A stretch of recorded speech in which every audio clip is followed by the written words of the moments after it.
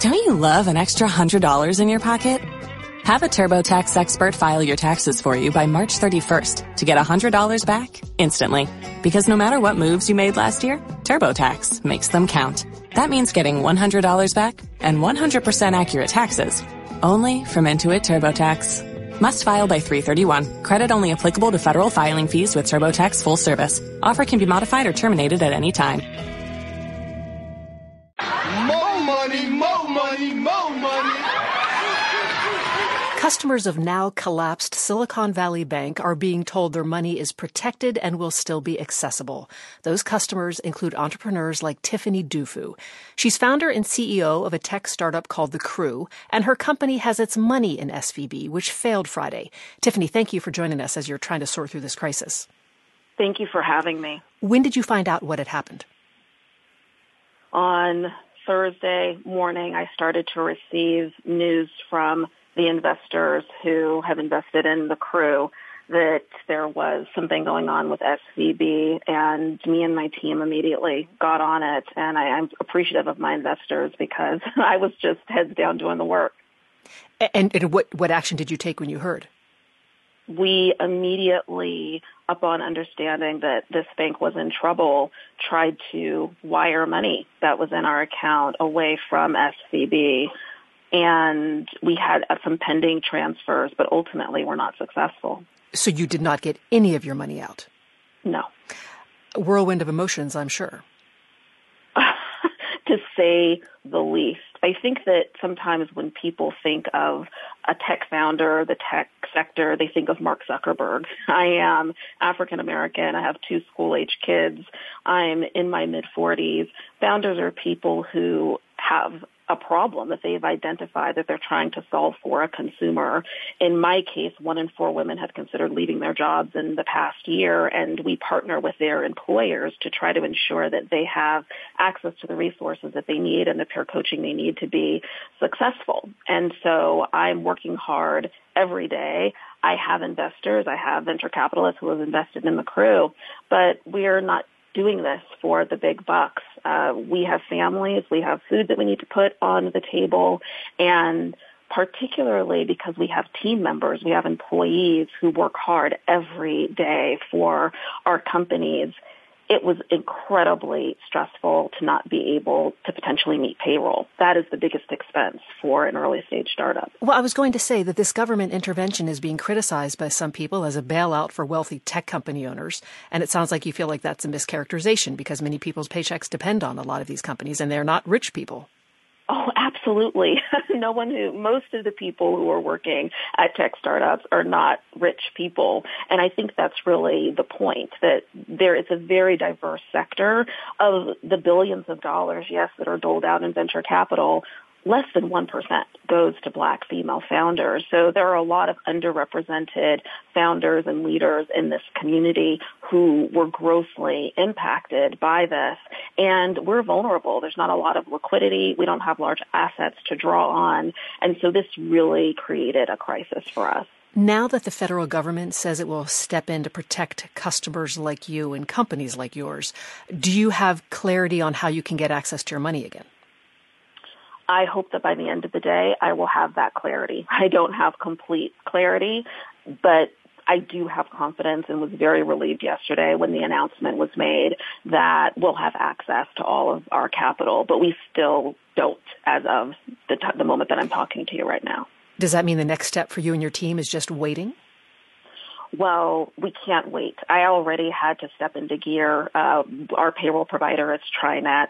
I quite frankly, already had to figure out how to transfer money from my personal account to make sure that my team was taken care of.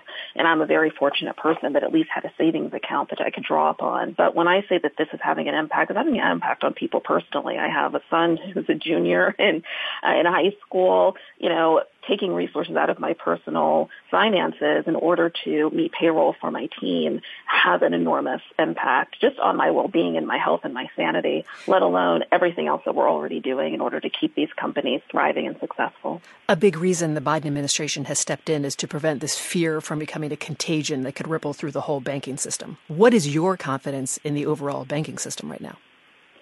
Well, my personal money is with Bank of America. Despite everything that's happened, I still have confidence in more established institutions that have been around for longer. That's where I'll be moving my money. I think for me, the challenge is with the sector itself. So I will not be banking with SVB. I don't know what will happen with SVB in the future, but I do still have confidence in the overall banking system. So that's not what was shaken for me. It was the personal and professional impact of just figuring out what am I going to do with my company. It is Women's History Month. We are a company that's focused on advancing women. And fortunately for this month, we had already launched a Republic campaign, which is an equity crowdfunding campaign. And we were able to direct people who wanted to support the crew to that at republic.com. So we also had, thankfully, an opportunity to, raise some more capital for the business in order to get us through this storm. That's Tiffany Dufu. She is CEO of tech startup The Crew, which matches women who want to collaborate on personal and professional goals. Tiffany, thank you. We're in the Army now. We're not behind a plow. We'll never get rich at digging a ditch. We're in the Army now. We're in the Army now. We're in the Army now. We'll never get rich on the salary rich. We get in the Army now. Sexual assault at U.S. military academies is on the rise. That's the conclusion of a Pentagon report released Friday. Colorado Public Radio's Dan Boyce says the worsening trend comes despite years of stepped-up efforts to address the problem. The Defense Department began anonymous surveys of unwanted sexual contact in 2006 in the wake of a scandal involving widespread sexual assault at the U.S. Air Force Academy in Colorado Springs. The latest survey shows not only the highest rates of assault on record, but an 18% increase from the previous record in 2018. Pentagon spokeswoman Beth Foster says there's really no other way to describe the results. They're upsetting. Our cadets and midshipmen, our future military leaders, should be able to learn and grow in an environment free of sexual assault and harassment. Rates increased for both women and men at all three academies. The most dramatic spike for women at the Air Force Academy and the Naval Academy in Annapolis, Maryland. Alcohol was cited as a factor in more than half the cases. Over the last 2 decades, the military has installed sexual assault prevention offices at the academies. Students undergo extensive training on appropriate conduct. Foster says academy leaders just still need better guidance. Because the science and data has evolved so much in this space in recent years, they need new tools and capabilities to get after this. The military has tried to make it easier for victims to come forward. Cadets and midshipmen can now report assault without being cited themselves for misconduct, such as underage drinking. Rachel Van Landingham is president of the National Institute of Military Justice.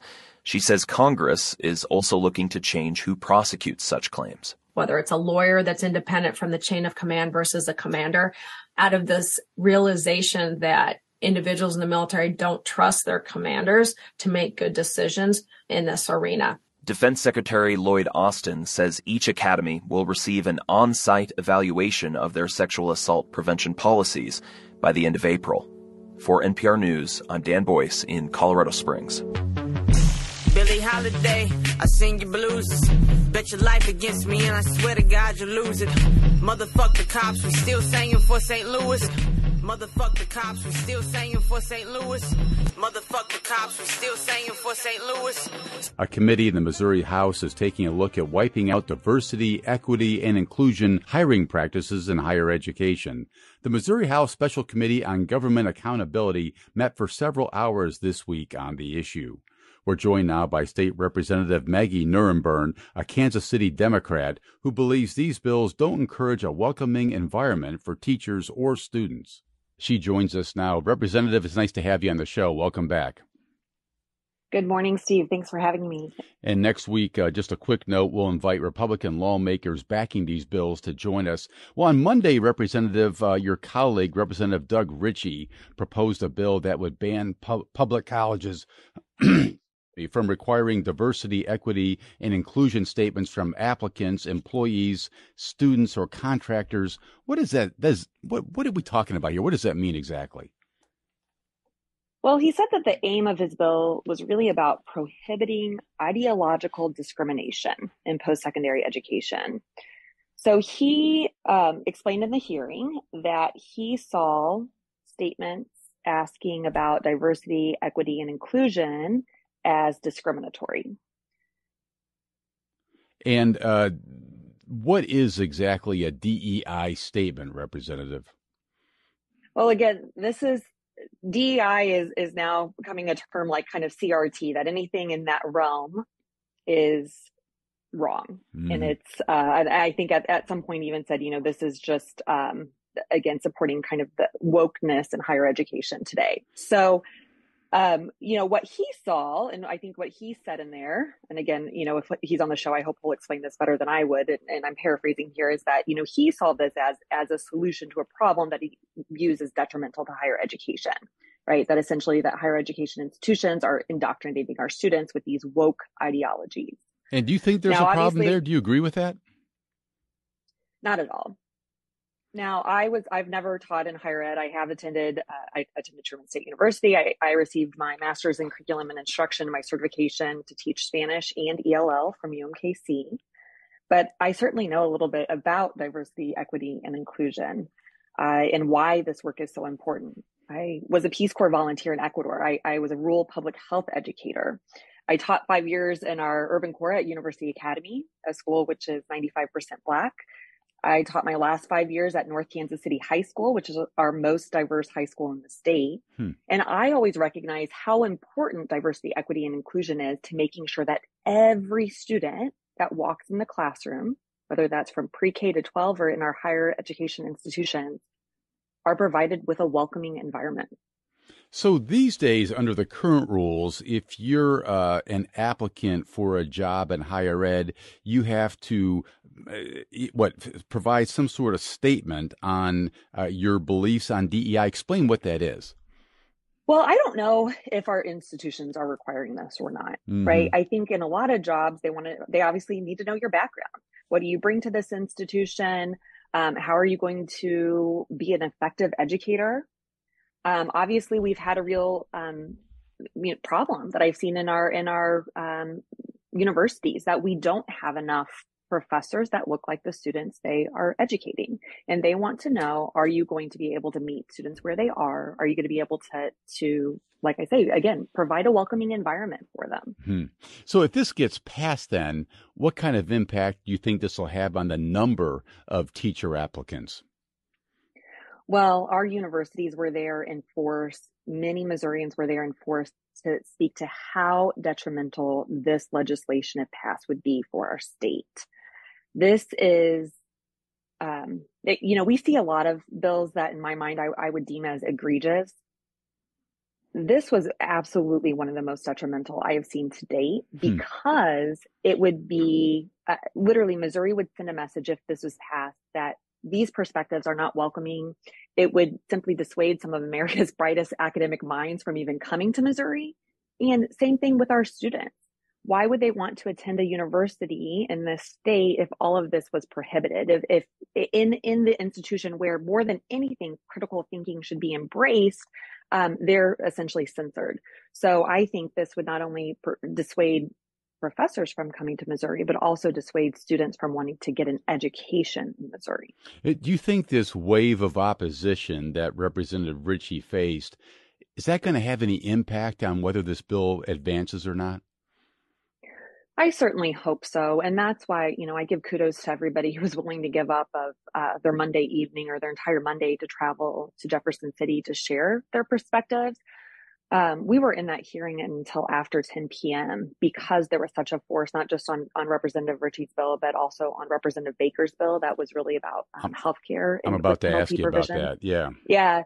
And so, there was thankfully a really solid showing of folks in explaining not only why this work is important, where universities are today in this work, but also just about that detrimental impact to our institutions of higher learning. Well, you mentioned this second bill, this one filed by Representative Ben Baker. It would restrict licensing boards, medical providers, and medical schools from having DEI requirements. So it's something of a companion bill. What do you think this means for medical schools in our state if this thing would advance? Again, I'm not a healthcare provider, but what I can say is I have several in my family. My mom's a physician at University Health. My husband is a nurse practitioner at Samuel Rogers, one of our best FQHCs here in the Kansas City area.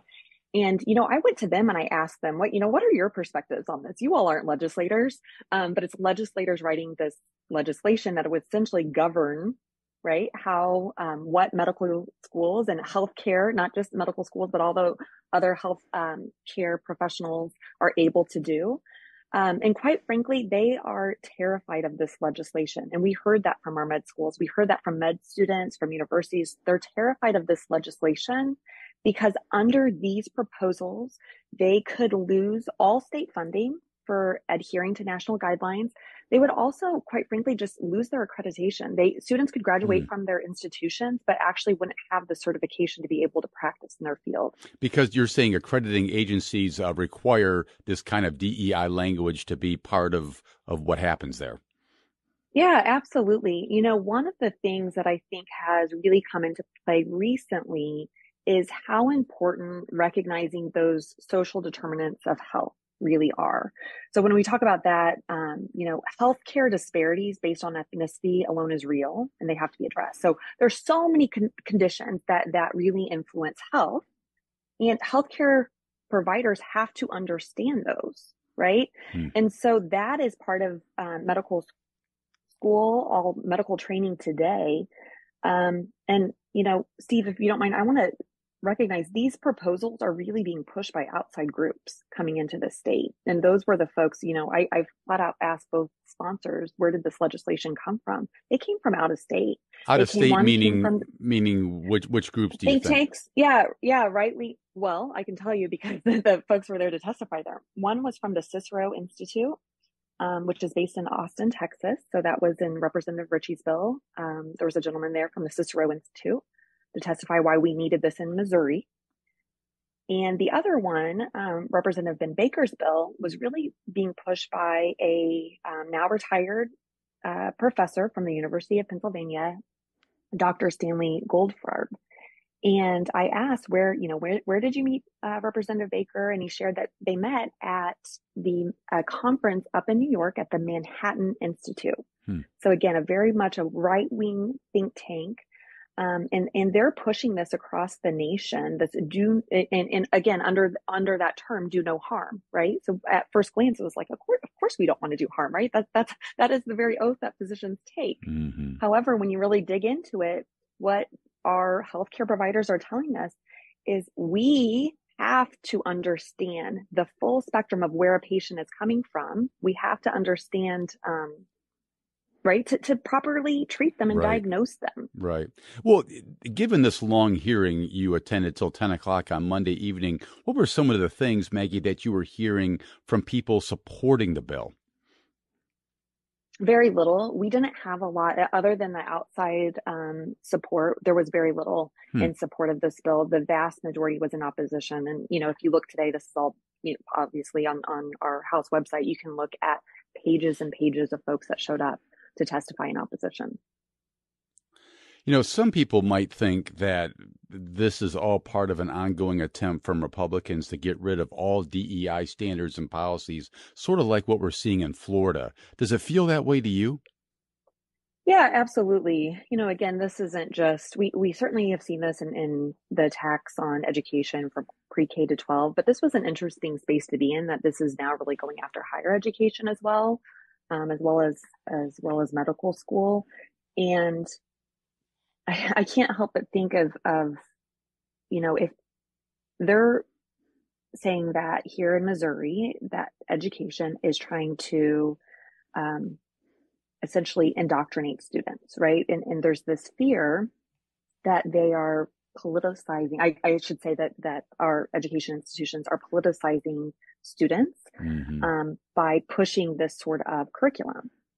But when we hear from the folks that are in that field, we simply hear that they're just trying to understand where people are coming from, right? That's how you meet them where they are. That's how you whether it's in pre-K to 12 and just trying to get Missouri kids prepared for the real world, or in the realm of healthcare and recognizing where somebody comes from. Steve, I have to go back to the fact, like, there's some real issues and real healthcare disparities in Missouri today.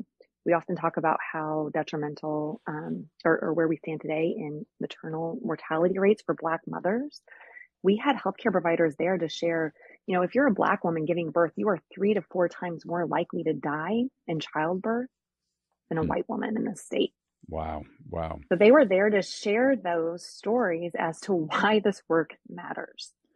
Well, that's State Representative Maggie Nuremberg. She's a Kansas City Democrat talking about these bills in the General Assembly right now aimed at eliminating diversity, equity, and inclusion hiring practice in higher education.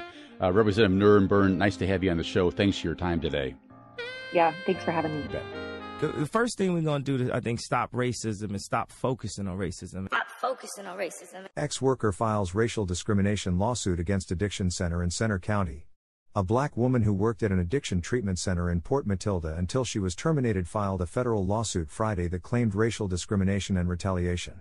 Former St. Joseph Institute counselor Valerie Albro, of Spring Township, alleged she encountered a hostile work environment when she worked for the company from October 2016 until September 2021. A message left with the company was not immediately returned Tuesday. Albro, her attorney wrote in the 17-page lawsuit, was the only Black employee for most of her tenure. She experienced and witnessed racist and discriminatory conduct, attorney Robert A. Bracken wrote. Albro texted an emoji of a thumbs up to an administrator in August 2018.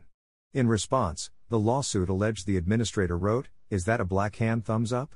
Oh wow, they have all kinds of shades. But you didn't use the darkest one? What a wild world. Have a great weekend." 2 months later, another administrator was alleged to have told Albro she looked like a maid about to go clean something. She was also called the N-word by a client and was stereotyped as an angry Black woman, the lawsuit claimed. Bracken also wrote Albro was subjected to offensive and embarrassing questions about her hair. She was fired, the lawsuit claimed, after managers said she was aggressive and created a hostile work environment. Albro alleged the company's racial discrimination was used as a basis to fire her. She's seeking unspecified damages.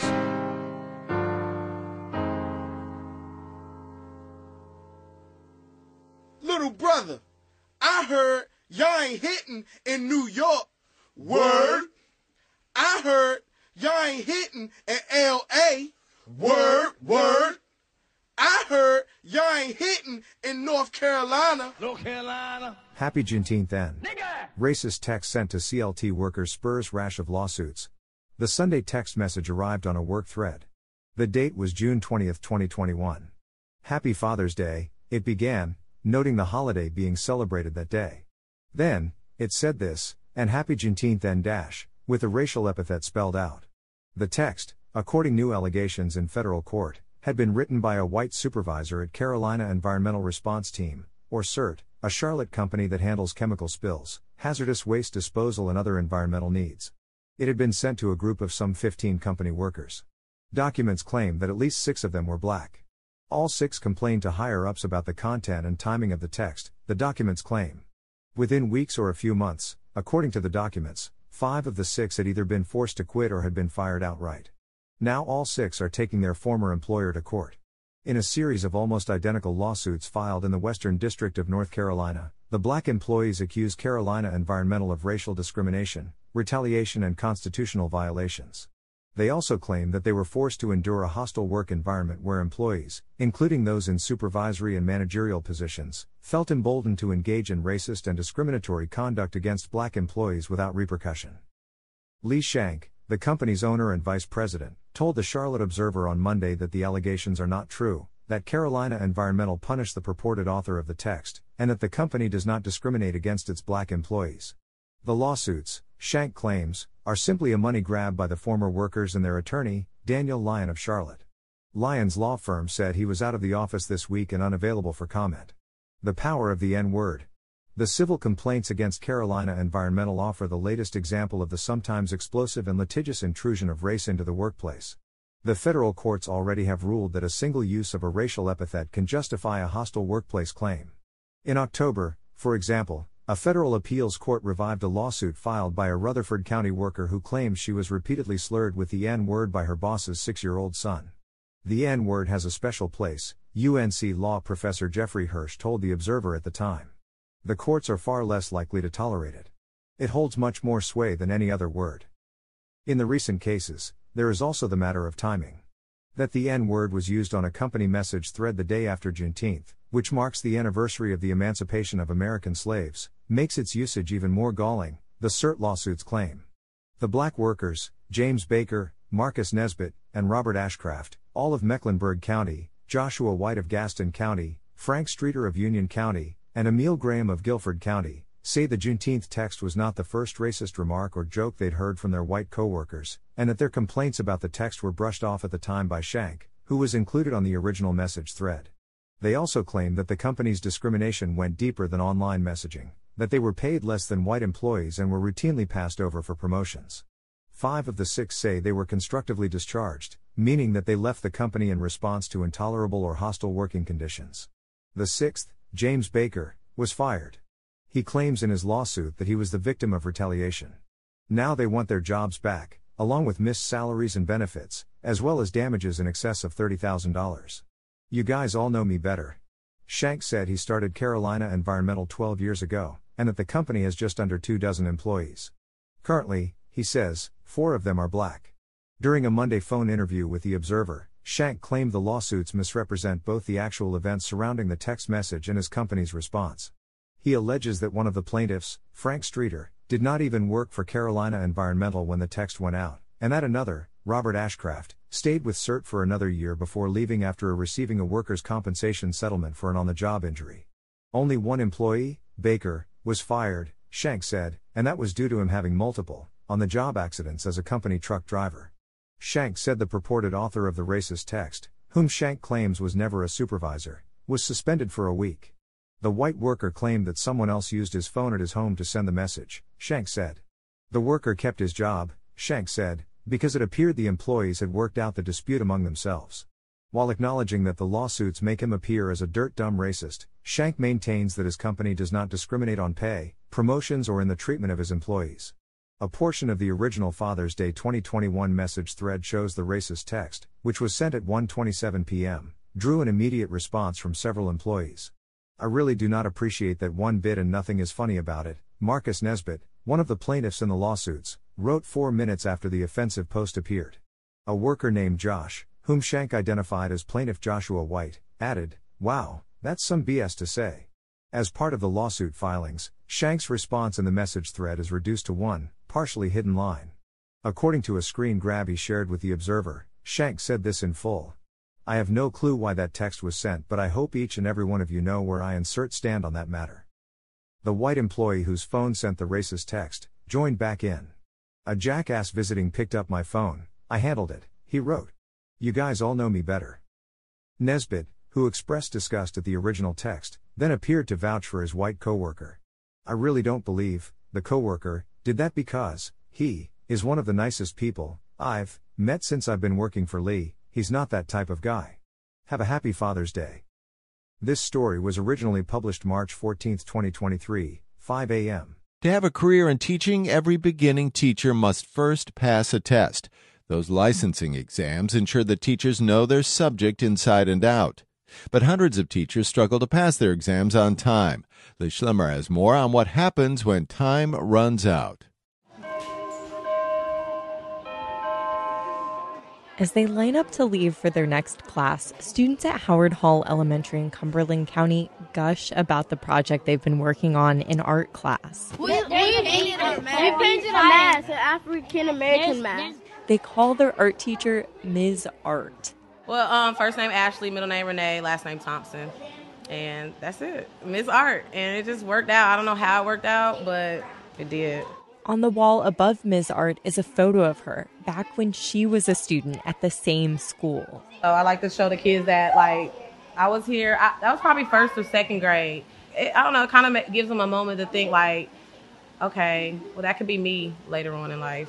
Ms. Art says she couldn't see herself teaching anywhere but here, but there's something standing in her way.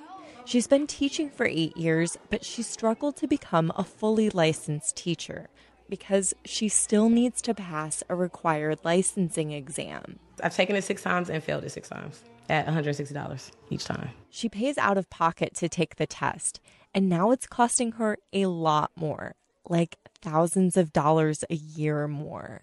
Because Ms. Art hasn't passed the exam yet, she lost her teaching license. She's allowed to keep teaching, but only if she's paid the same as a substitute teacher. That makes a big difference in her paycheck. When you look at it, it's hurtful. It's like, oh man, it's almost like $15,000 to $18,000 a year. She says she feels that pressure every time she sits down to take the exam. It's a wave of anxiety. That test determines my salary and what I've been doing for the last 8 years. This is my career, and that test is going to change it. She says she's never been a good test taker, and now she's debating whether she can afford to keep teaching. Her boss, Principal Erica McAdoo, says she wants to keep her on staff. If there was anything in my power at the school level that I could do, I would most definitely do it, because she's such an amazing piece to our culture, to the curriculum. These kids love her. McAdoo says there are 2 other teachers in the school in the same boat, and she knows principals at other schools facing the same problem. Plus, McAdoo says she has other vacancies to fill right now due to the teacher shortage. To lose Miss Art or any other teacher right now in this shortage, it breaks, my heart breaks for me, but for the children more so.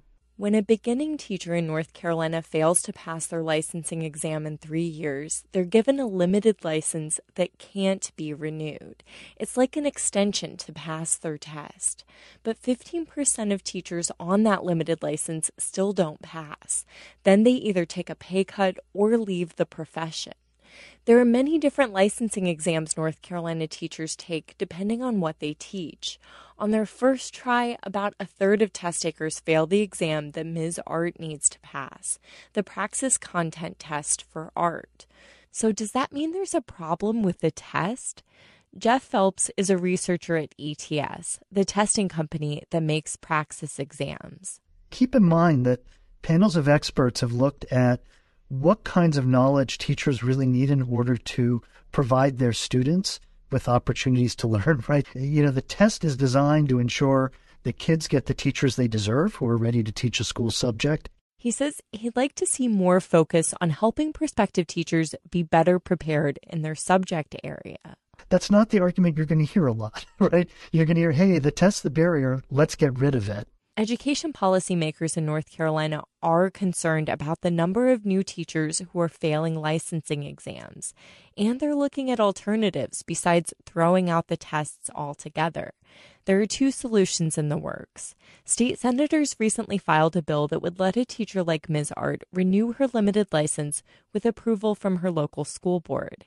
If that bill becomes law, she would have a pathway to keep teaching with typical pay. And State Superintendent Catherine Truitt and her administration are also working on entirely restructuring teacher licensing. The new licensing model is called Pathways to Excellence for Teaching Professionals. Pathways would allow for our teachers to demonstrate the multitude of things that they do in a classroom on a daily basis that does not tie to standardized testing. That's Julie Pittman. She's a longtime teacher and a special advisor to the state superintendent.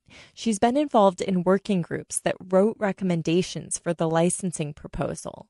They want teachers to be able to gain a license using a variety of measures like principal observations, student surveys, student test scores, or a portfolio of classwork. So that our teachers can actually demonstrate the things that they do in the classroom and not just demonstrate that they are or are not good test takers.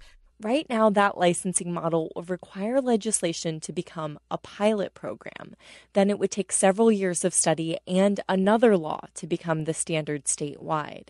Principal McAdoo says she'd like for teachers at her school who are in danger of losing their licenses to be judged by what they do for students. She points to how Ms. Art has held an art show for her students and used the sales to take the whole school on a field trip. I mean, that's amazing. That's not average. That's not average. And so for me, that's a top tier teacher, which I feel like, we can't lose that. Ms. Art says her situation is urgent, and there are more than 1,000 teachers in the state who are also in danger of losing their licenses if they don't pass their exams in the next few years. Liz Schlemmer, North Carolina Public Radio, WUNC. The Cows. Gus T. Renegade in for another broadcast, hopefully to share constructive information on the system of white supremacy. Today's date, Friday, March 17, 2023. So I have been told. I do not celebrate anything, so hopefully everyone is safe, sober, no green beer or anything else. They dyed Chicago River green. It's part of their annual traditions. They were doing all that. It's supposed to be environmentally friendly and all the rest. I don't know if they dye Bubbly Creek green as well in Chicago, or they don't. Okay.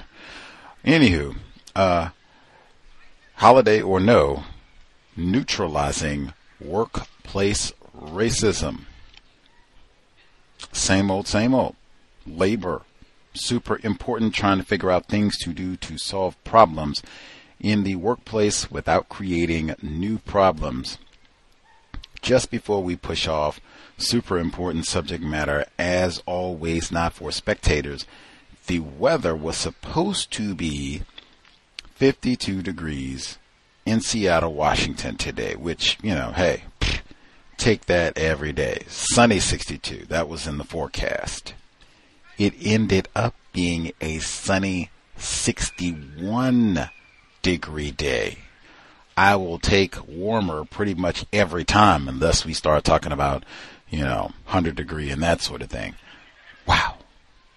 Spring time. In fact, I had said that yesterday evening, that is it for the cold weather. It just didn't look like it was going to be that dramatic, but it definitely looked like, oh yeah, all that is done. Throw that sweater in the trash.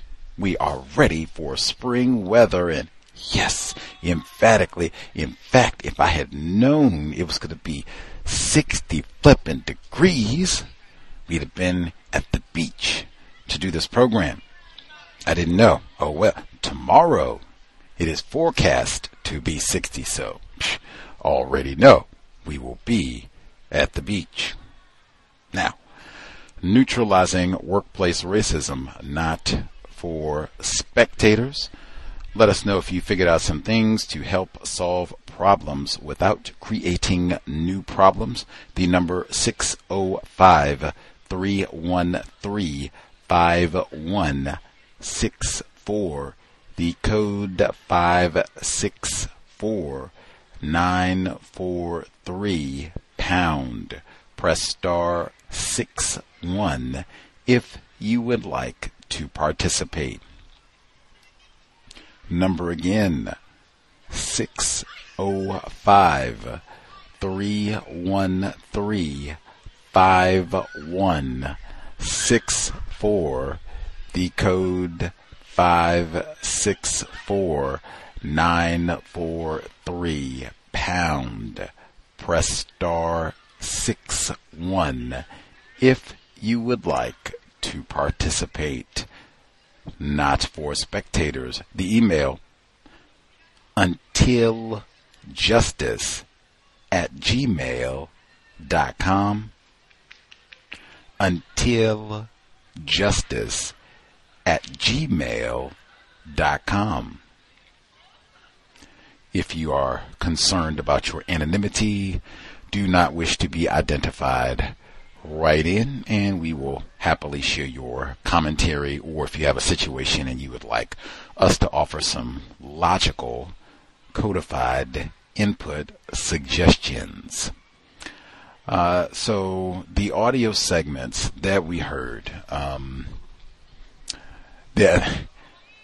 there were so many things with regards to labor this week.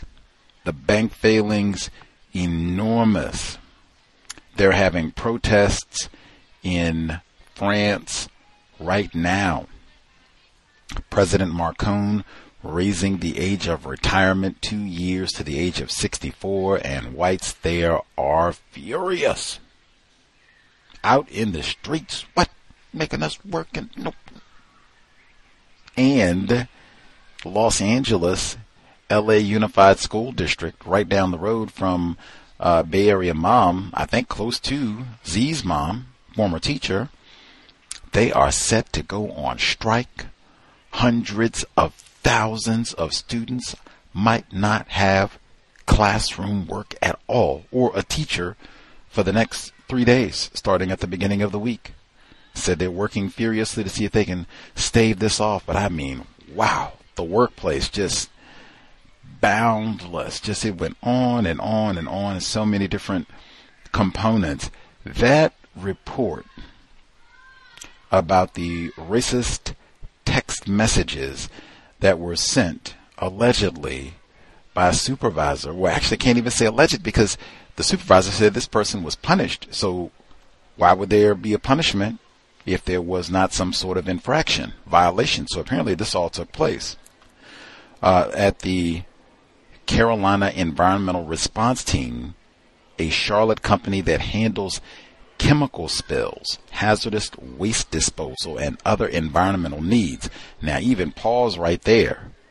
The black African, he said, hey, all that hazmat stuff is last resort. If you got to have hazmat, this sounds like one of those type of jobs.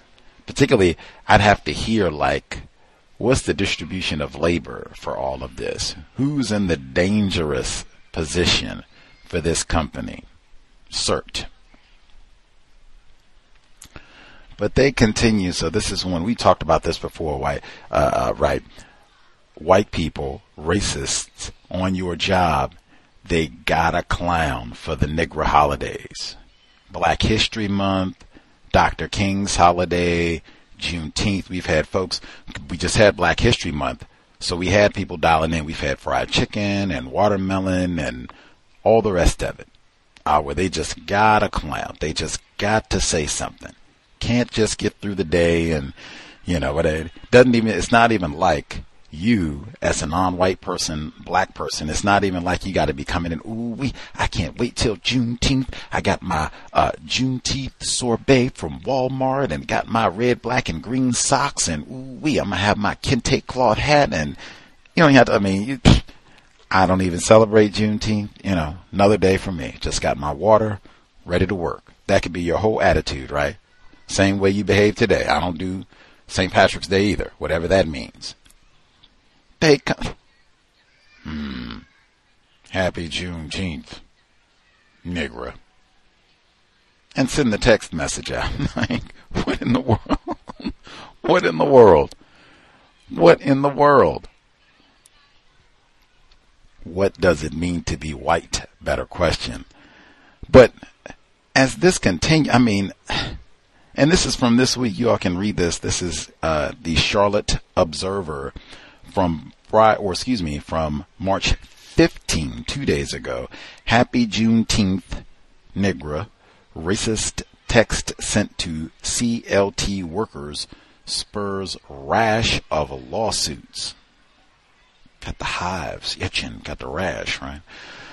So the text message, June 20, 2021, middle of the Rona, I might add.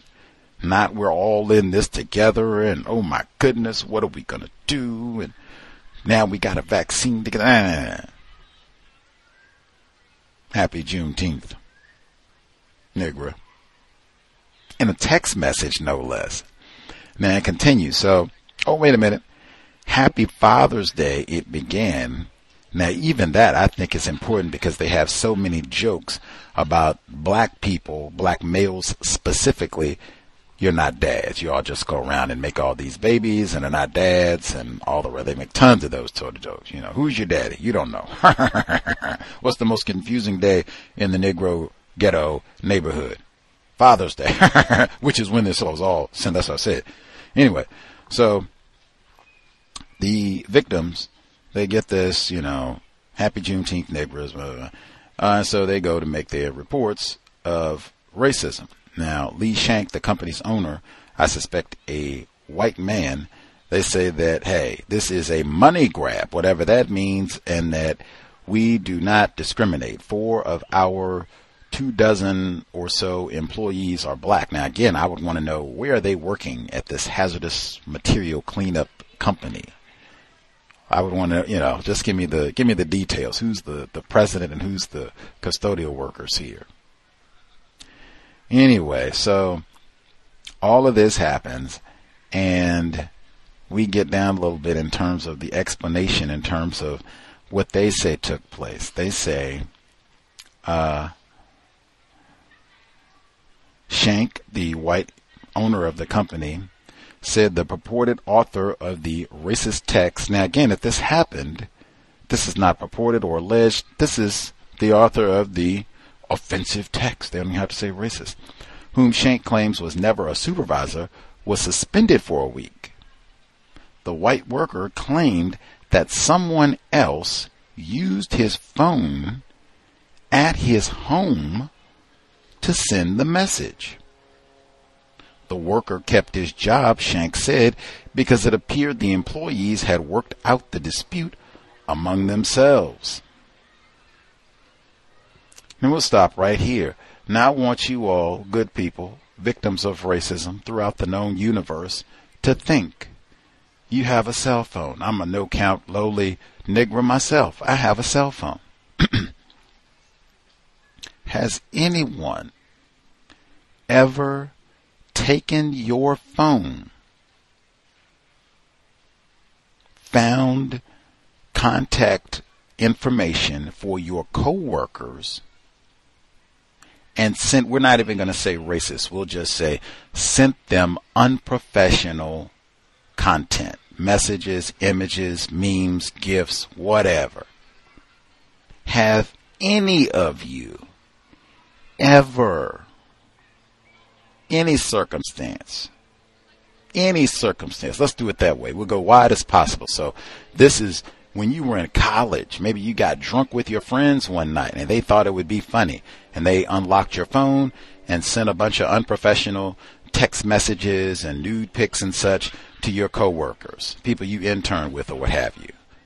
Anybody, can you think of a time where someone took your phone, figured out who your coworkers are, and sent them some inappropriate content? Please, please, please, please, I'm begging, share if that has ever happened in your life.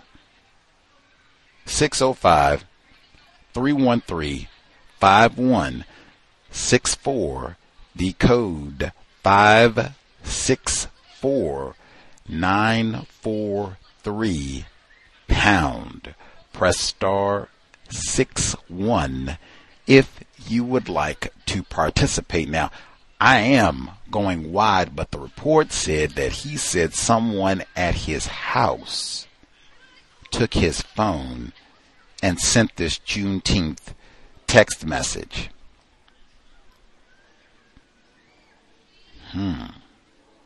Now, it continued.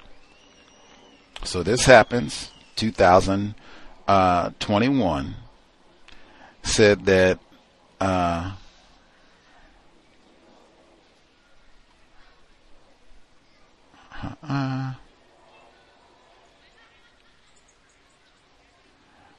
lost my place. Okay.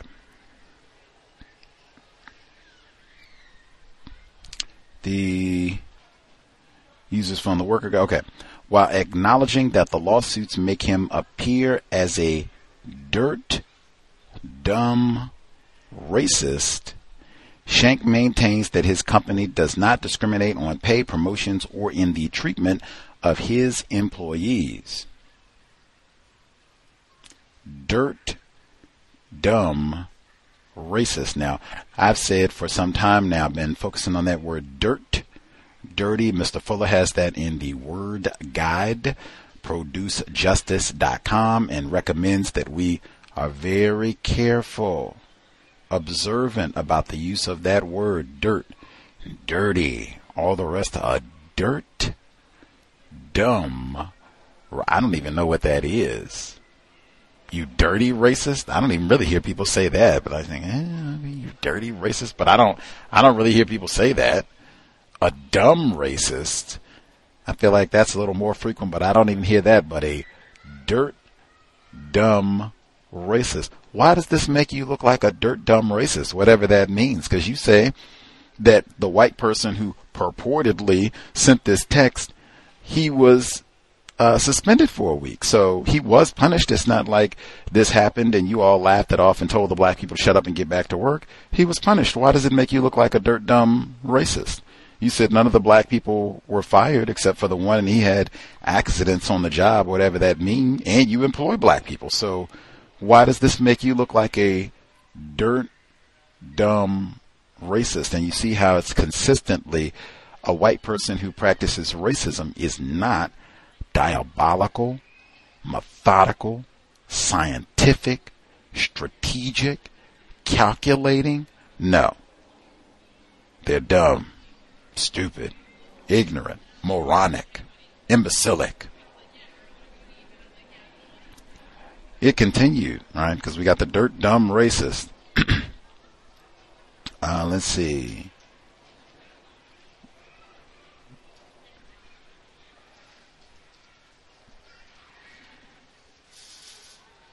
He said the white employee whose phone sent the racist text joined back in. A jackass visiting picked up my phone. I handled it, he wrote.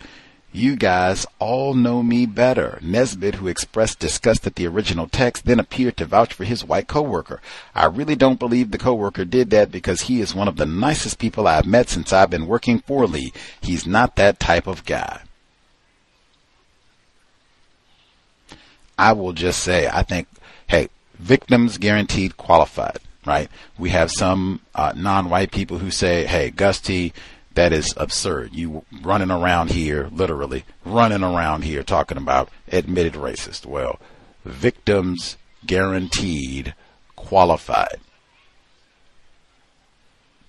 My suggestion, non-white people should never come to the defense of a suspected racist. If a non-white person has accused this white person of practicing racism, suspects that they could have done something racist in any way, that should be code.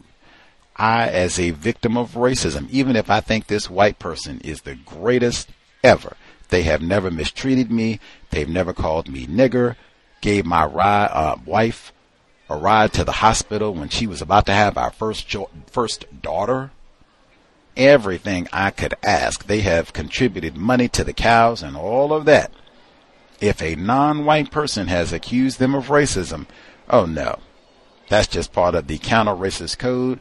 I cannot come out here. Oh my God, I cannot be a character witness for suspected racists. That just cannot be. That has happened way too long, and there are too many examples of a racist having one nigger that they are courteous, kind, don't call them a nigger, even do constructive and helpful things for, and then the rest of the niggers they go out and mistreat. Or even they could have many niggers. They are courteous, nice, don't mistreat, but hey, that one nigger, or it's one day all the niggers. Could be a lot of different ways. Racists, they are cunning, as I said, manipulative, conniving, maniacal, whole bunch of adjectives you can add to it. But even that, like, so let's ride with what this white man says. A white man in your house took your phone and sent these text messages out. So was this a relative? Was this your son? Was this a family member? Who was this white person? Tell us, please. Because, I mean, he's in your house, right? So he can't be a stranger. I mean, hey, I don't know. Most people's phones, they got a password on it. I mean, I don't know. I'm niggardly. I don't have the latest iPhone. I don't get $10,000 to go get an iPhone every other week. But my niggerish phone's got a password on it. Most of the phones that I have nabbed. They got a password. Well, you don't have a password on your phone? Did you know this person well enough where they know the password to your phone?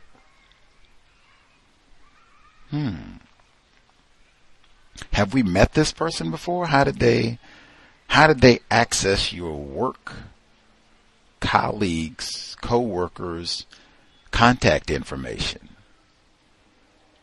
Do you have our information, categorized in such a way where it would be easy? Somebody could just go to your phone and go to your contacts and, oh, okay, these are his coworkers. Oh, these are his NIGRA coworkers. Bam. How is this set? Do you just go to your text messages and see like, oh, okay, these are, some of his messages that he sent. Like, oh, okay, bang, this looks like his coworkers. Bam. Is this guy a racist? Because you said he's a jackass. Is this guy a racist? Does he say racist things about black people? Does he say nigger jokes? Any of the above? I mean, if he's going to take your phone and write such a thing, what does he talk about when you all are kicking it under, typical times? Bunch of questions. Probably think of some more if we just want to ride with that. But like I said, we would have to.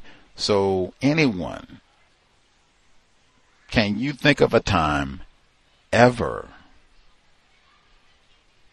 someone has nabbed your phone,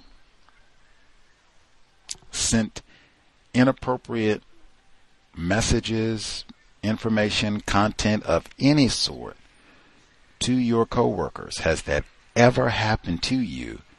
Anytime, any place, any context? 605-313-5164. The code 564943 pound. Press star 61 if you would like to participate.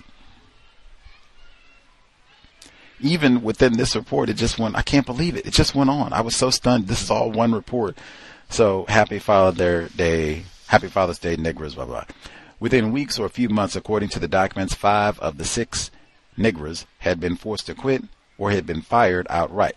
They also claimed that they were forced to endure a hostile work environment where employees, including those in supervisory and managerial positions, felt emboldened to engage in racist and discriminatory conduct against black employees without repercussions.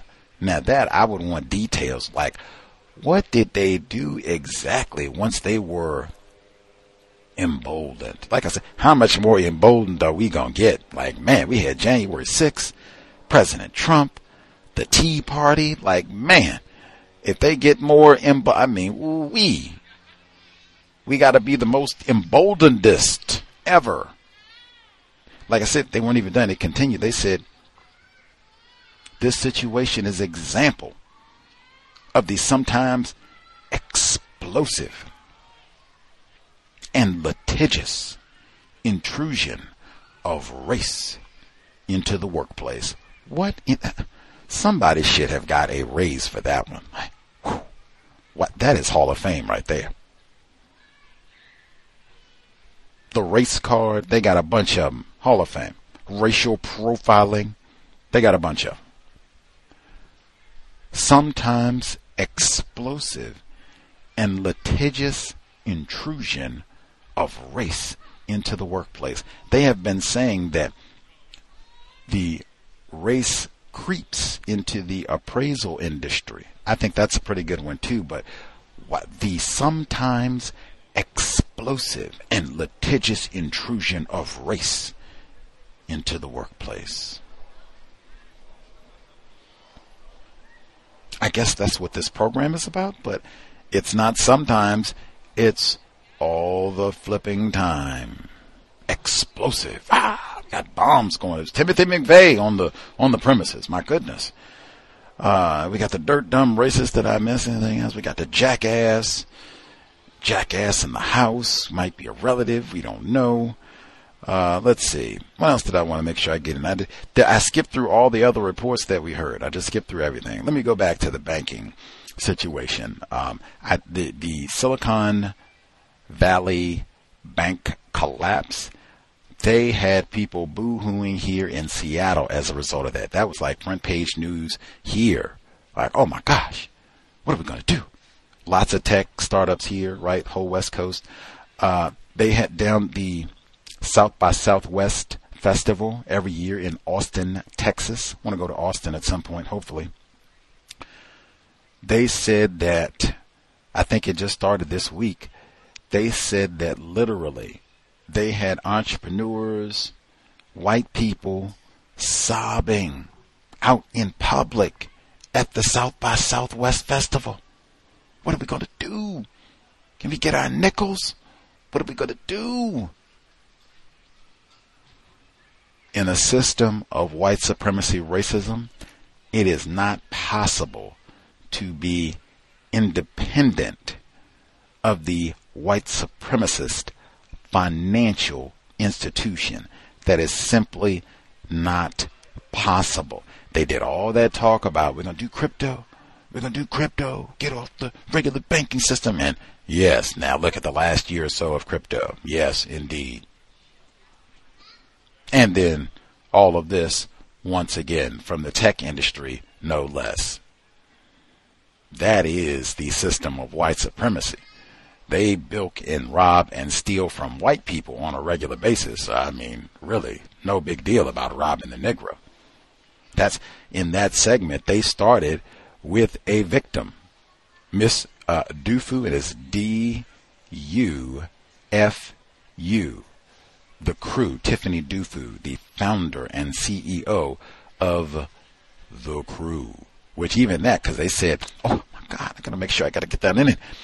So she is a member. I'm reading from her LinkedIn bio. Tiffany Dufu, D-U-F-U, is a member of the Women's Forum, New York, Delta Sigma Theta, right on, and is a lifetime Girl Scout. You know, that sexual abuse. She serves on the board of Simmons University and lives in New York City with her husband and 2 children. Now, she pointed out that tech startups, less than 1% of their investments go to black female founders, right?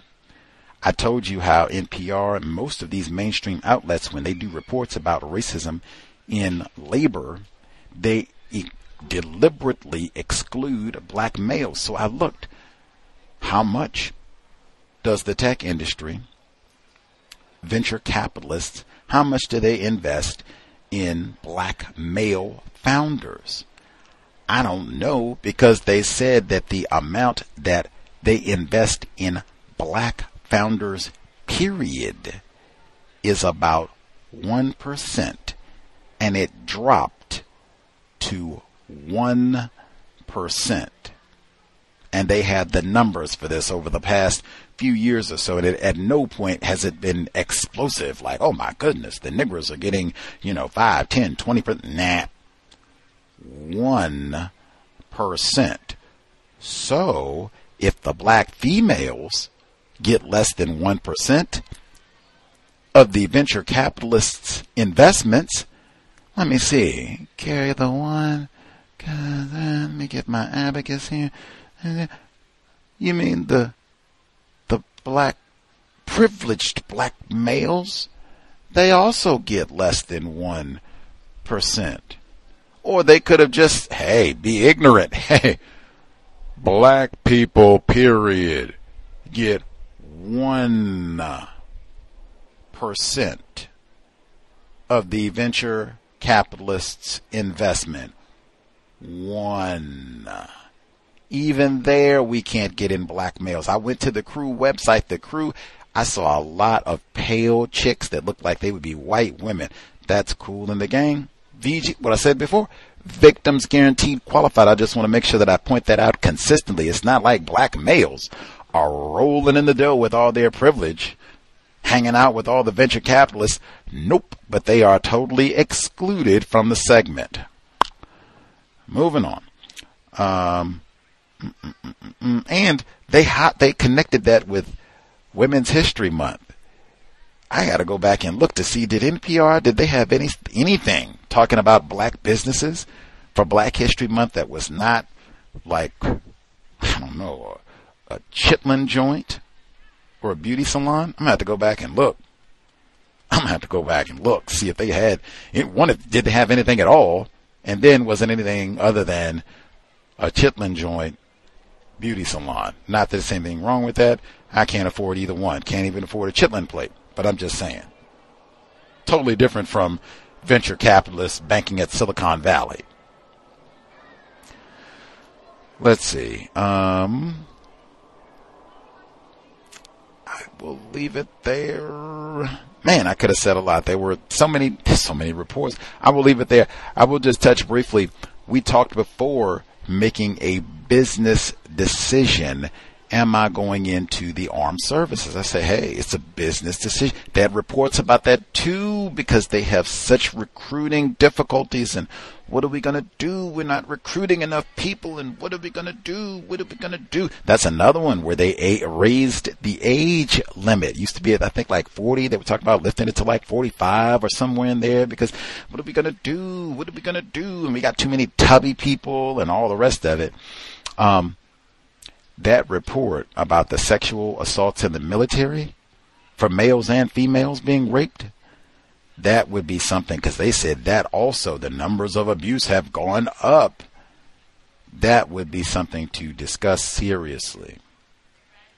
Let's watch a documentary on Lavina Johnson or go do some research. In fact, if you're in school, while you're on spring break, we're going to go to the university library and we're going to do a 2-page paper on Lavina Johnson, especially if you're thinking about going into the armed services. Give me your report on Lavina Johnson so that you have that to help make your decision. I'm not saying that you should or shouldn't, but it would be better for you to know who Lavina Johnson is before you enlist. Better to even research that report. Is that true? How much of a problem is this? Maybe I could talk to someone who experienced this, get some tips from them. Let me really think about this before I sign my name on that line. Getting someone thinking intelligently about making these serious career decisions. The number again, 605-313-5164. The code 564-943 pound. Press star 61 if you would like to participate. Alrighty, again, have you ever in your life had someone snatch your phone,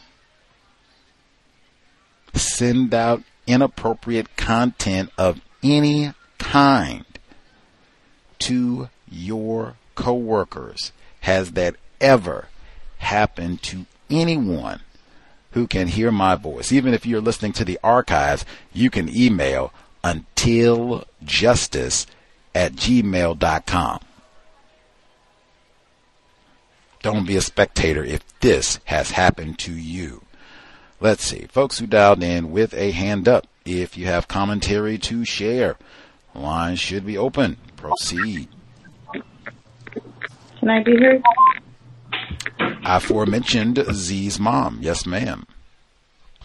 I haven't had that experience, but I have, my a person in my care unit, when they were younger, had that experience where someone took their phone and mass text their whole family to tell them, oh, I'm coming out as gay, and I wanted everyone to know. And it caused a bit of a commotion within our care unit because there was a lot of confusion. But that person was younger, so I imagine the circumstances are much different than a person who is older and can't be tricked out of having their phone taken. I also wanted to say one thing. I had an update about I think it was non-Clemson grad.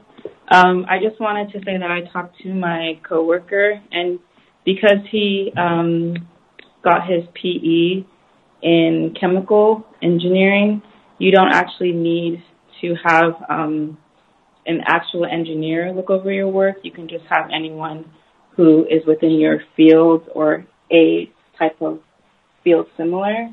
So I know that's not very helpful, but I did want to say that I think that his original plan is probably the best way to go about it, is to find someone within his job or even outside of his specific job that has a PE license that can look over his work, because I think at least when I looked in my state, as long as someone can review your work and classify it as like engineering work, it counts to be able to submit. And that's all I wanted to say. Thank you. Man, that is awesome. Non-Clemson grad had just asked about that, the difficulty in not having someone to supervise his projects, to come in and do the looking over once everything is complete, and wanted assistance. I wrote about that on social media, and that was another one where I said, hey, you can archive what Z's mom just did. That is awesome. I'm glad she was able to talk to someone, so we'll have that in the archive if they're listening live or archived. Great. Have someone who is in his field or what have you, and they are competent engineering. Bang, they can do the looking over, and that would be great. Hopefully he can get a big raise and do some grants, get a big raise for that as well, or promotion, both, all of the above. Let's see. And she gave us the anecdote about the so-called coming out, some sexual confusion. Even that, Mr. Fuller talks about that specifically, and saying that sexual confusion, anti-sex, that is not funny. That is not something to joke about. We've had 3 years of all this stress and confusion. Why am I going and, such and such is, coming out, and have people do what? What's going on? And how do they respond about all of that? What? Come on now. Always about things that are not constructive. That's how we have been trained to function in the system of white supremacy. That said, even that, we were shooting wide, still looking though for co-workers, because that's not quite the same. Like that, I personally do not think that is funny, but I could at least see how, I'm going to get in and, send this around to uncle and dad. That is a little different than sending it to co-workers, something that is inappropriate. But yeah, that is certainly close, but not the co-workers. So for the rest of the folks, have they snatched the phone and they didn't, try to pull some prank and send it to your care maid or your children or your mom and that sort of thing? So they tricked them. They thought you were gay for about 30 seconds. Did they send it to your co-workers where you could be fired for this, or, whatever else? They said this white fella who had the jackass who stole his phone, he got suspended for a week. I don't know if that was with pay or without, whether this was like a paid vacation type of a thing, but where this could have happened, they send out something unprofessional, inappropriate, and you lose a week's salary type of a thing. Anybody out there, has your phone been hijacked and then they wrote to your coworkers? Let us know if you have endured this. Number again is 605-313-5164. The code 564-943#. Press star 61 if you would like to participate. Much obliged, Z's mom. Other folks? Beth, can I ask one more question? Can I ask a question, please? Let's hear it. What would be a good way for like a child to discuss their school place racism? Like, should they call neutralizing workplace racism, or should they call on Saturdays? I just wanted to know the appropriate forum to discuss it. For sure. Man, I think for years, I think we've pretty much went with, because we already talked about school. We already talked about school today, with the young lady where she was having problems with the exam. We've heard that before, young academic and others. But I think for years, I pretty much just stated that school is work. So, we certainly, educators, you included, have dialed in to talk about the educator component. I think for students, that's your job. So, yeah, I think workplace racism, it would certainly be appropriate. And then it would also be certainly welcome for the Saturday compensatory call-in, because that's just kind of a review of what has happened over the week. So school, that's for sure something that happens. So either it's definitely workplace racism, because that's her job, and then it would certainly be welcome Saturday too. Okay, thank you. For sure. Man, hopefully triumphs for young Z, even though sad on the one hand, like, oh, that's awful, she's got reports to give at 12. Like, we did hear about the Sizzler last week though, so doesn't get any better than tacky. But man, to have attempted parents who, are there to talk to you so you can understand why these things are happening. Like, now they know you are a vegan. They have never seen you eating Popeyes, drumsticks, roast beef sandwiches, corned beef, St. Patrick's Day, right? Get our Irish. They've never seen you eating any of that. They know you don't do flesh. What do? Give you a gift certificate to the Sizzler. Picture of a ribeye on the front of it. Tell you, we go have a good time. Like, that racist. So you can, I see, because they do know. I mean, we're in California. There are vegan places everywhere, so it would have been easy for them to hook me up with vegan donuts. No. Ribeye steak.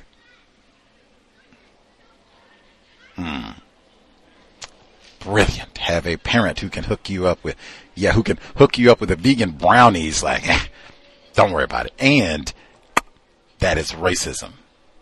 That's why we're trying to solve this problem. Alrighty, let's see. Other folks who dialed in, commentary to share. If your phone has been stolen, let us know.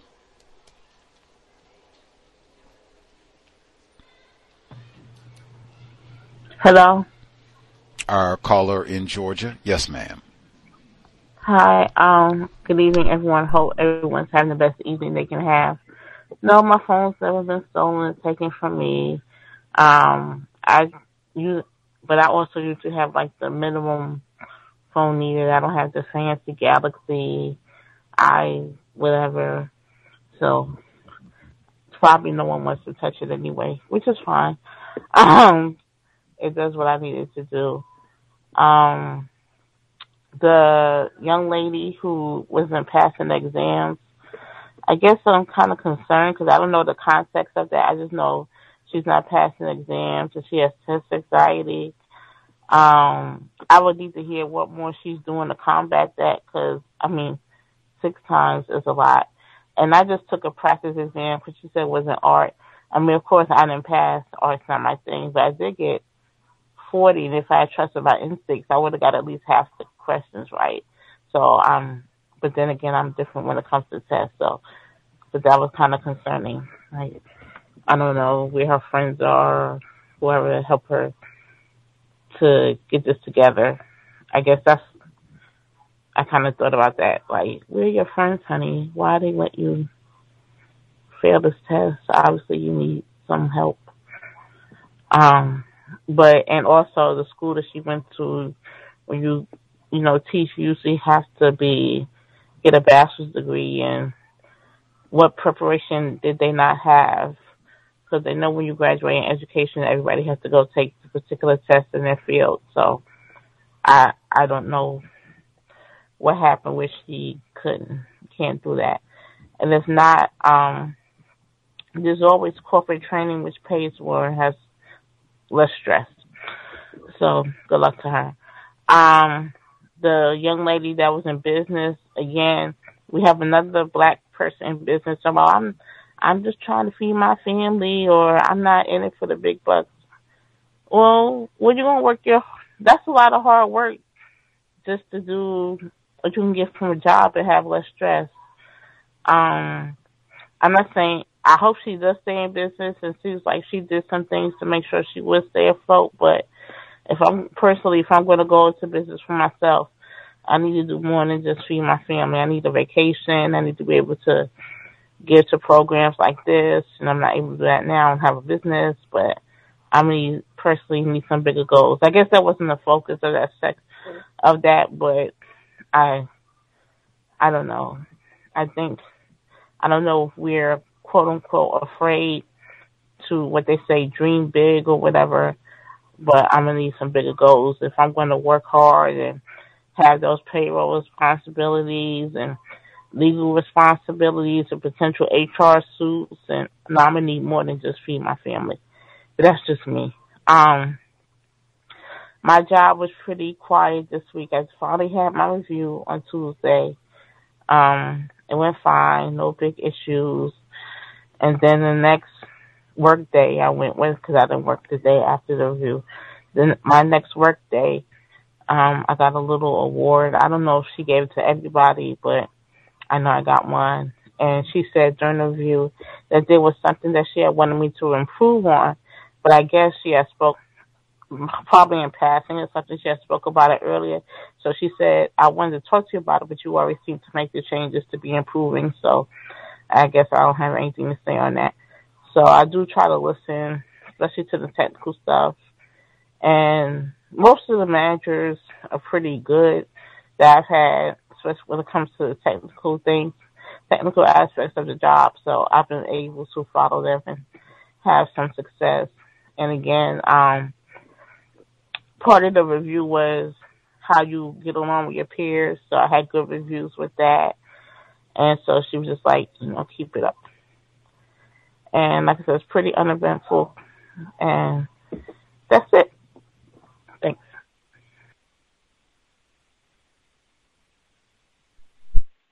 Love it. I always love the uneventful week. It was boring. Nothing happened.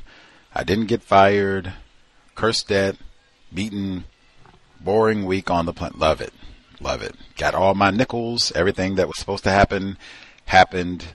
Psh, nothing to report. So the young lady who was having the difficulties with the exam, where it's $160 per time, I think she talked about having to take it 6 times. So this is Ashley Raina Thompson, black female. She attended the Art Institute of Charlotte and the Art Institute of Washington, D.C. So do you think there could be a problem? I don't know how familiar you are with these institutions. I don't know anything about either of them. Do you think there could be a problem with these institutions if she's attending, paying them money presumably, or at least investing her time and energy to attend, and then after completion she's not able to pass these exams the first time, or at least the second time?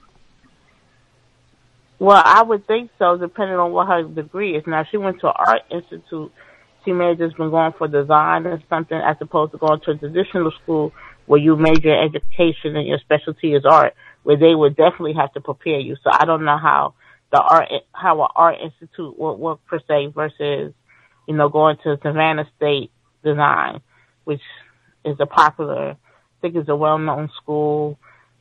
And, design includes some kind of art and things like that. But a lot of people go there and get for formal education, or just going to, a traditional school with an education major. So I don't know how that institute will work, but if there was some desire or education specialty, you would have to know that. And even, I guess, if you've taken the test 6 times and not passed, and your principal says, "Oh, I wish she was here." No, you have to do more than to say, "I wish she was here." There has to be some kind of study cohort or something. I just don't know. I know when you take when I went to school for accounting, they drill CPA exam. Go take these classes. Now in accounting schools, those classes are built into the program. CPA exam. And I'm a CPA. So I don't know. We see you. Alrighty. I'm ignorant about most things, certainly how the art institutes work, but that does seem logical, and that is a good point. I don't know if the art institutes, do they train you to be able to pass these exams, or are they just more into the design component of it, or I have no idea. That would be a good question. That would be something to make sure you consider before you start all of this, like knowing kind of what you think you want to do, and even just keeping that in mind, that if I go the art institute route, am I going to be limited? You know, if I decide that I get out and want to give teaching a whirl for a little while, depending on how things are going, and I can't do that if I do I don't know if that's true or not, but just that is something to make sure you are aware of. What exams you might need to be able to pass. Do you have the skills to be able to do this? If not, is this something that you're going to be able to acquire? Because that seems like a big pay difference when you are not certified, which is often there. We've heard that before. Young academic, and that's a great point about the tests, resources, all of that. I know young academic, he talked about that as well, and studying and all the rest of it, and still having less than desirable results where you don't pass, have to take it again. Man, they even have data showing that anxiety, just bringing up the fact that you are classified as not white, that can contribute to anxiety for some victims of racism before they even take the test.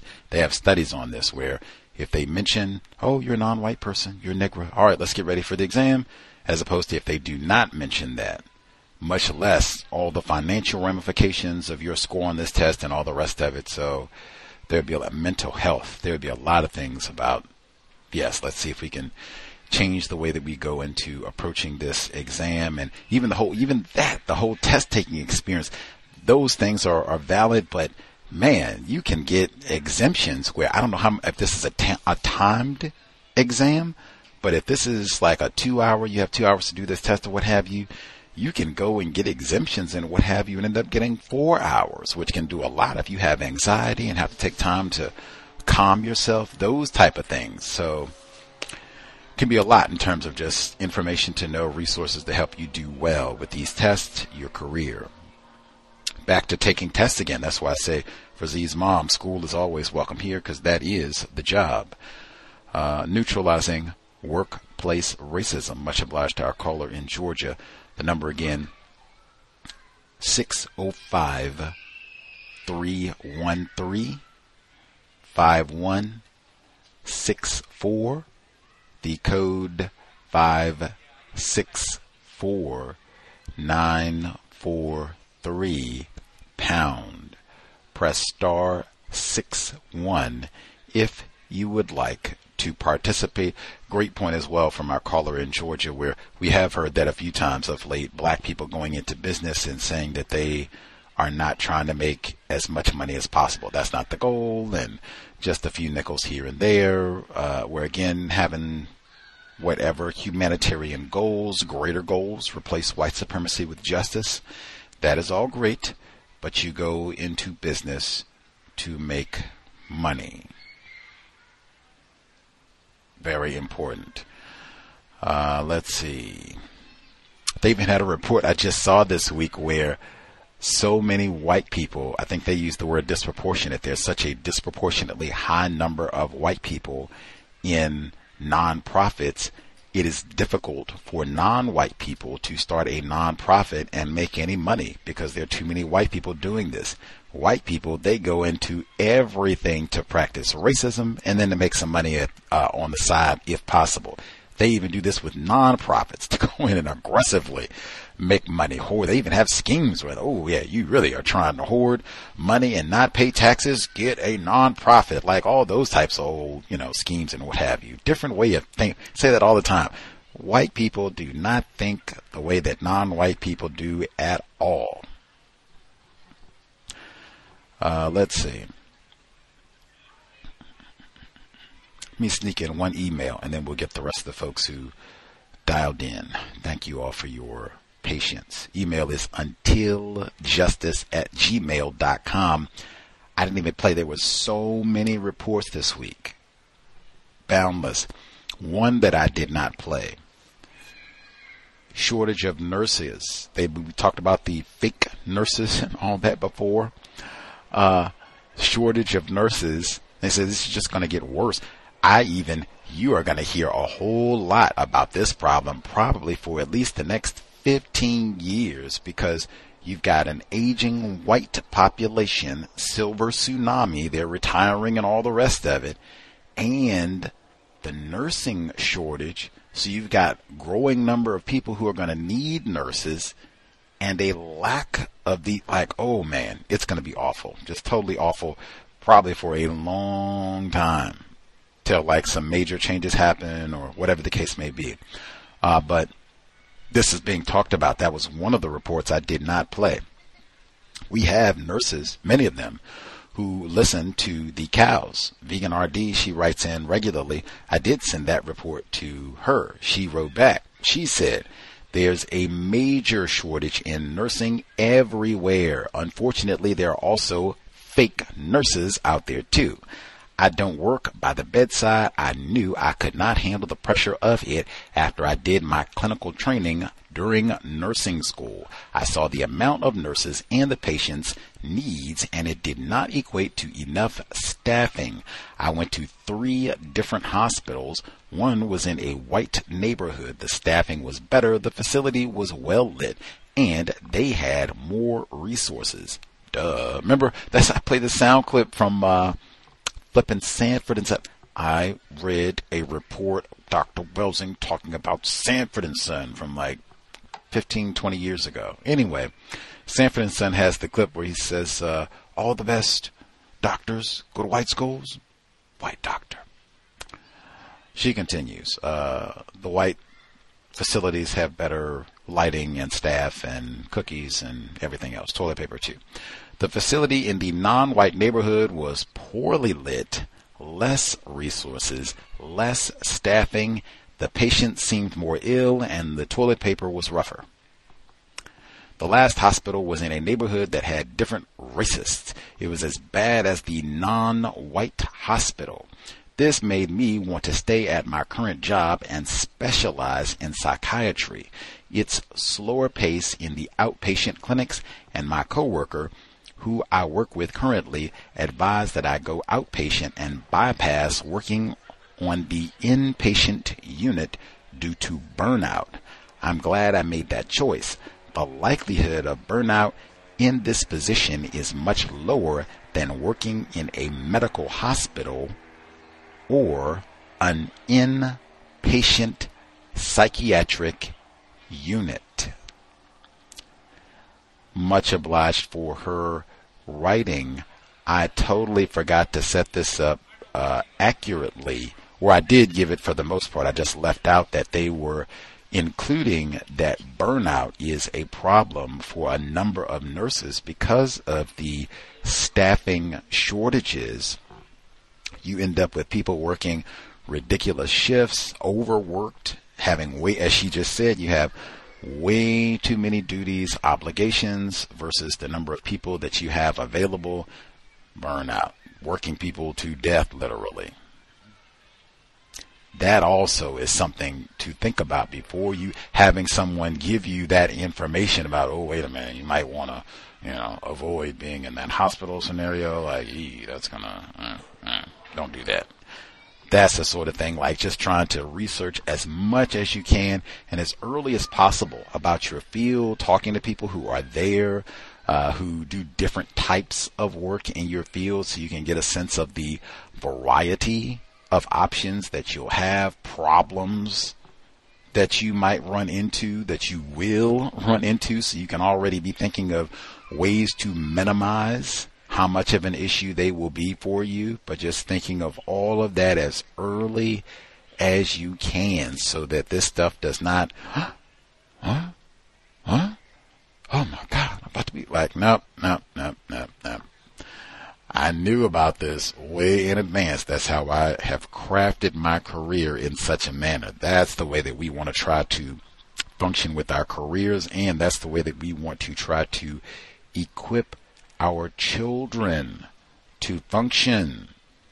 Z's mom, Bay Area mom, folks are modeling that. We've had a number of folks throughout the years who do that, but you got to talk to your children honestly about racism and racism on the job specifically to do that.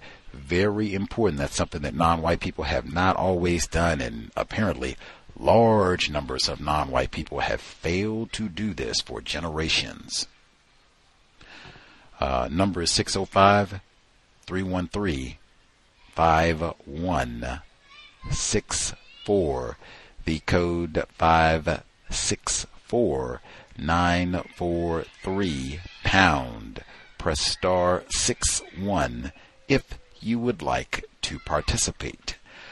Let's see, and again, so anybody, has anyone ever stolen your phone, sent inappropriate material of any sort to your coworkers? Has this ever happened? Do not be a spectator. Let us know. Other folks who are with us, proceed. Hello, may I be heard? Can you hear me? Irie in Louisiana. Yes, ma'am. Hotel. I have not had my phone stolen. I'm very grateful. I've never had a phone lost at all, actually. So no. I was calling to listen in, and I was thinking about sharing some good news as far as my business endeavors. I'm several steps closer to getting my trademark approved. Did a lot of due diligence and got a book from a series I think all victims of racism should have. NOLO. They have several self-help guides for law. And the books I have are on trademark, copywriting, and patents. So I use that and some YouTube videos to complete my application. And sometime either today or tomorrow, I'm going to be done with the last phase of proving to the trademark office that I have actually used my trademark in commerce. And then once they approve it, I'll get my certificate and I'll be able to put the R in the circle behind my brand, air quotes, because we know that's the term of racism, branding. Or should I say, I'll be able to put that behind my business signature. I have a rip-off report, and it's so funny that it's about the Art Institute. So the person that I came very late, and I just heard something about certifications and the Art Institute.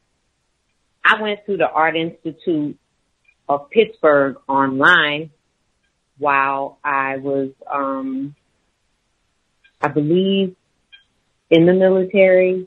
And then once I got out and was living in Illinois, I went to a different art institute in person for SEO to add to my learning as a graphic designer.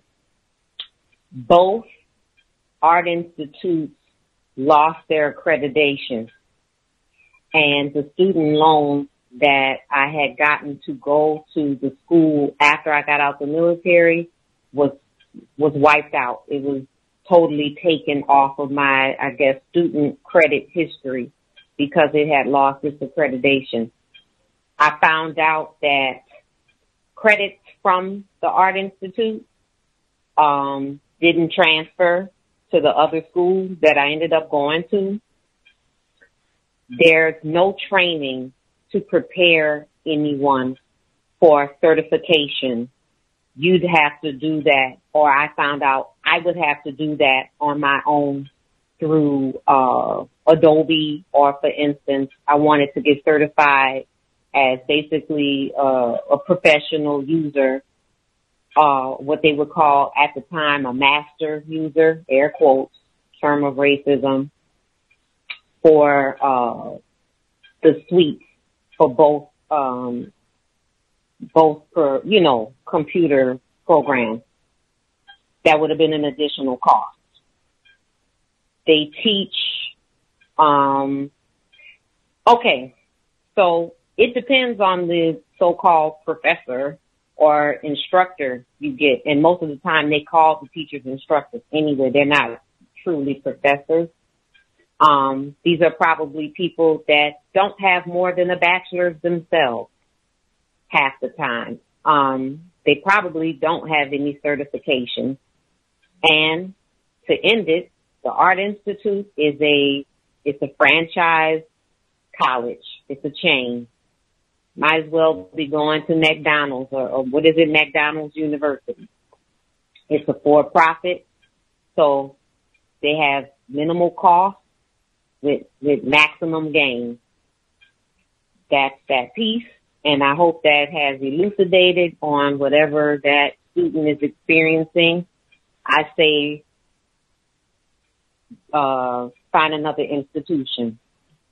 She'd probably do better going to a community college and investigating the certifications through either the community colleges, because I know that they do a lot of bridging with other like certification programs, especially when it comes to graphic design too, because it's kind of still considered a trade partially.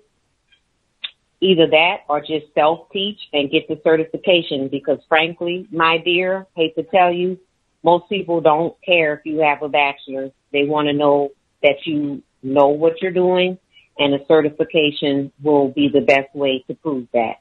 And I'll mute my line. Much obliged, Irie. So at least out of our cohort here, though admittedly it seems many of us do not have diamond encrusted, sparkly new iPhones, but that notwithstanding, we have not had our phones nabbed, and then whoever the culprit is to go through our text messages or what have you, or contacts, and send them all sorts of inappropriate material. We've not had that thus far, just to family members. Also inappropriate, but the number is 605-313-5164. The code 564-943#. Press star 61 if you would like to participate. Crazy. Oh, wow, that's crazy. What she shared, Irie in Louisiana, about the Art Institute, her experience. If her experience is more widespread, where they don't particularly prepare you to pass these certifications, so that you can go out if you want to teach that type of a thing, that might be what happened with the Miss Thompson, the young lady that we heard about in North Carolina, because she went to 2 different art institutes. That might be, and then she's taken this test 6 times and has yet to pass it. That could be. Again, what Irie just told us, you want to get that information really before you even decide, I'm going to do this art institute or that art institute. Even if you're in the military, I'd say maybe even especially then, because you got limited time and energy. So, man, I don't want to be wasting time and then find out, like, what? This school is bogus. What? My credits don't trend. What? I wasted all that? Man. Come on. Don't waste non-white people's time and energy. Say that all the time. Racists love to do that. Just waste and waste and waste. Like, what? I gotta take all that up. What? And the double whammy. And I'm still not prepared to pass the certification. Like, dang, I gotta do that on my...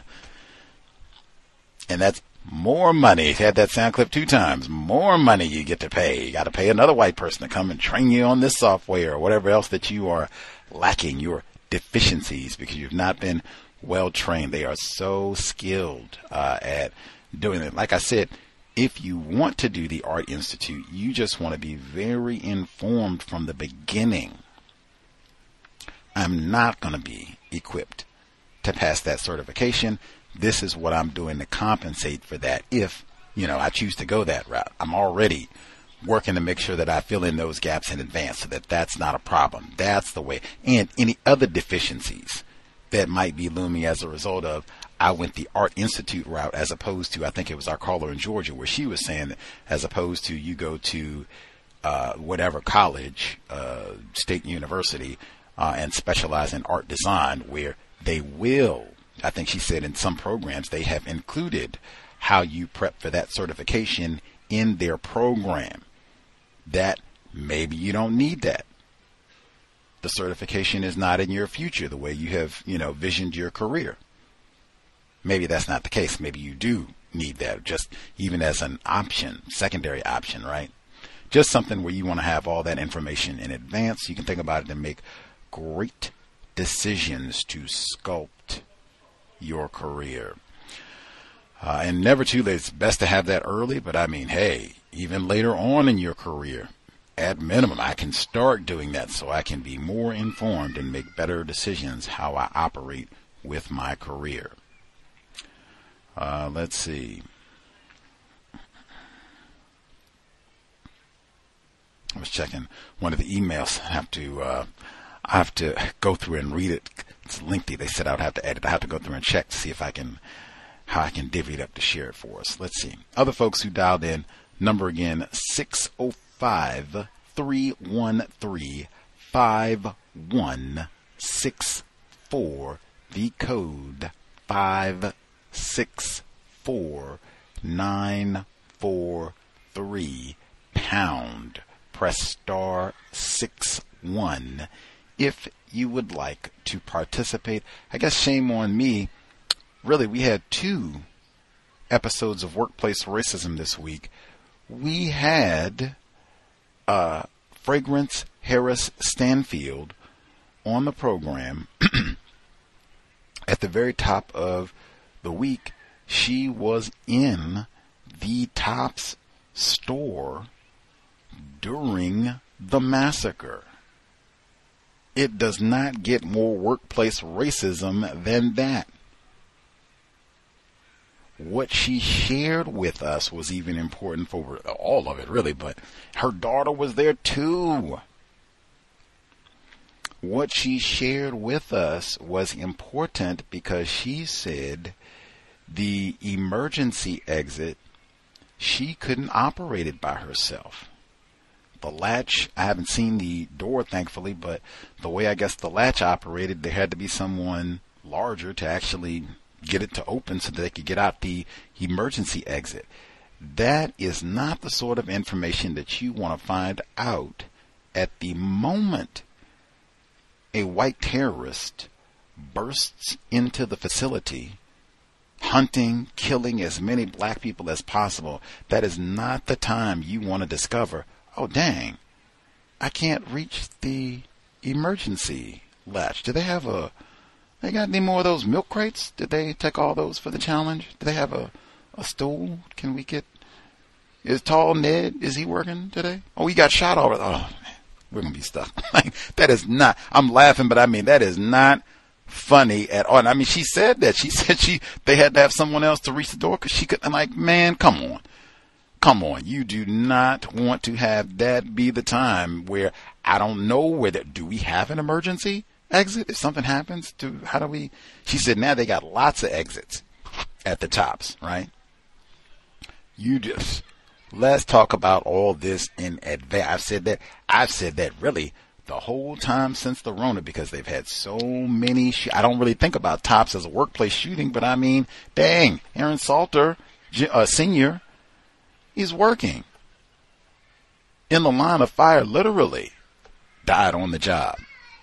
I don't think about that as a workplace shooting, but I mean, yeah, workplace shooting. Killed an employee. Other employees had to run for their life. I said that for years. I would take take the top shooting as well. Show that to your employer. Have we done enough to ensure workplace safety? Emergency exits. Did you hear that? She said she couldn't even access the latch. Can we make sure everyone can access? If it's just them, I don't need any help. If everyone else has been incapacitated or they don't make it, to the emergency exit, they were stupid and they ran the wrong way. If I'm here by myself, I can get the door open to exit the building to save my life, or whatever it is. If it's, maybe you work on the 34th floor, maybe, and you got to go, they got an emergency elevator or whatever, or emergency stairwell or whatever it is. Whatever it is, I can exit this building. If my life is on the line, I can get out of here without any help. There's no door where it's, we need 3 people to get this door open. We need 3 people to get this window open. I know where the emergency exits are, unless there's an earthquake or something like that and the building is, knocked to smithereens, that sort of thing. If things are operating, power goes out, crazy white killer, whatever it is, I can, bang, open that door, get out. I know where it is. Boom, boom, boom, boom, boom. That should be, and we've had drill. We've talked about this. We've examined. I'm not confused about how to save my life in the event of some sort of violence in the workplace. Very important. I certainly could not forget that was just this week. Man, workers at tops. Workplace racism. And even being alert, because some of the workers did say that they saw him, not Grady Lewis, obviously, he's not an employee, but he was thrown out of the store. Some of the workers did see him and he looked out of place. Be observant, especially if you have a job where patrons, even your coworkers, a lot of times workplace violence is from your other coworkers, but be observant about your workplace surroundings. Are these people looking okay? Are they looking like they're upset, under the influence? Anything, any sort of deviation from the way that they normally present. Be mindful of that. Say something. Alert others.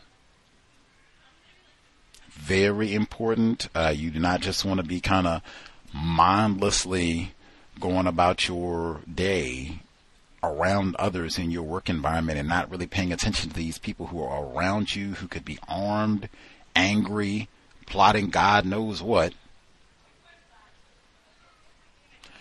Let's see. Other folks who dialed in, if you have commentary to share, let us know if your phone has been hijacked for hijinks. *61 if you would like to participate. Other people with a hand up, proceed. Can I be heard? Bay Area Mom, yes ma'am. Thank you for taking the call. Greetings to you all. I've never had my phone taken from anybody.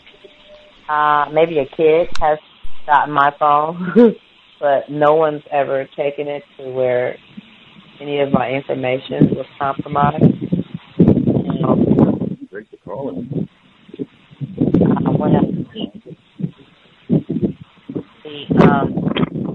So you didn't, I came in on the last clip. I think that clip was, the North Carolina, the lady, the teacher that was having a complicated time taking her exam. And I guess I get it, because you have to wait like 30 days or close to 30 days to retake it. So I'm sure that is, gotta be awful. And I guess you could be a substitute teacher until you pass the test, but then you can only work so many, days a month. So that's not. I don't think that is here. That. Well, probably because they have different credentials that way versus this. Poor thing. I'm sure and they know we're under a lot of pressure too in North Carolina. So I think they set on a lot of us not being able to maintain when they implement these new shifts and rules or more things that you have to do in order to maintain. Hopefully she'll be able to focus and super study until she's able to get it, because I think the credentials last a few years, so hopefully she'll get it. Oh dear, that sucks. And even with the teachers striking, okay, because I didn't hear the clip about the Los Angeles teachers, but I'm a product of Los Angeles Unified School District because that's where I got my best education. I bet they're going on strike. I would too. Because everything's so they implement all these new things, and then you have to get these shots, and a lot of times because I know the teacher that I work with, he's on his fourth or fifth booster, whatever the up to date number for the boosters, he's up to date, and he went a couple of months ago and got that up to date booster. So the pressures of that, and then whatever being educators, they know, and however they feel about the changes. That was a great area school systems. Yeah. Anyway, at my workplace racism, or I'll share it just from my week, just this week. So we had I guess we're doing Black History in March. I don't know who.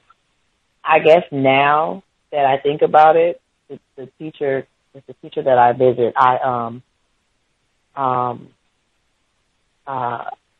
integrate a little Asian boy in her general education class from special education. So we do science in her class, and I'm going to do math and phonics with him in class as well.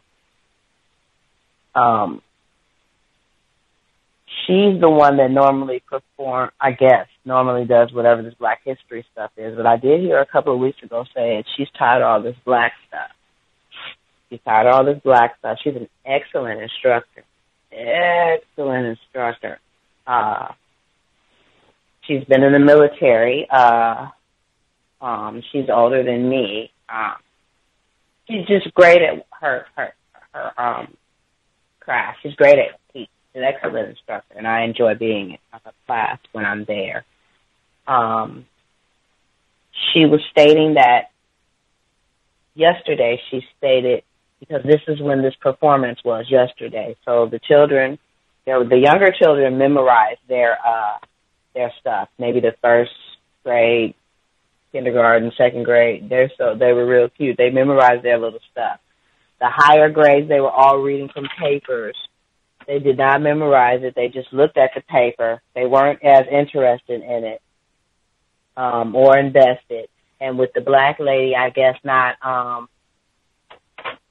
orchestrating it had to wait till March and just that kind of stuff. But she just kept saying she's tired of all this Black stuff. She's tired of everything.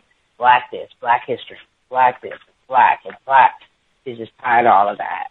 So she said she wasn't participating in it, but she did notice that the older kids didn't they were reading from paper, and the younger children had memorized their stuff, so they'll always remember what they memorized versus the children that read from the paper that went in the trash, and they went back to their normal routine. So she shared that with me yesterday. So she just said that she's just tired of that, just the refined racism. She's just tired of it, and then everybody acting like nobody knows what's going on. And she said, she's not trying to complain or anything. She just wasn't going to do it this year with that presentation. And but of course she was there because she's a teacher, but she didn't put it on. And it looked like it. It was that we were there from 8:30 at least till 10, and that was a long time, especially for our children, just sitting there, and it was a lot.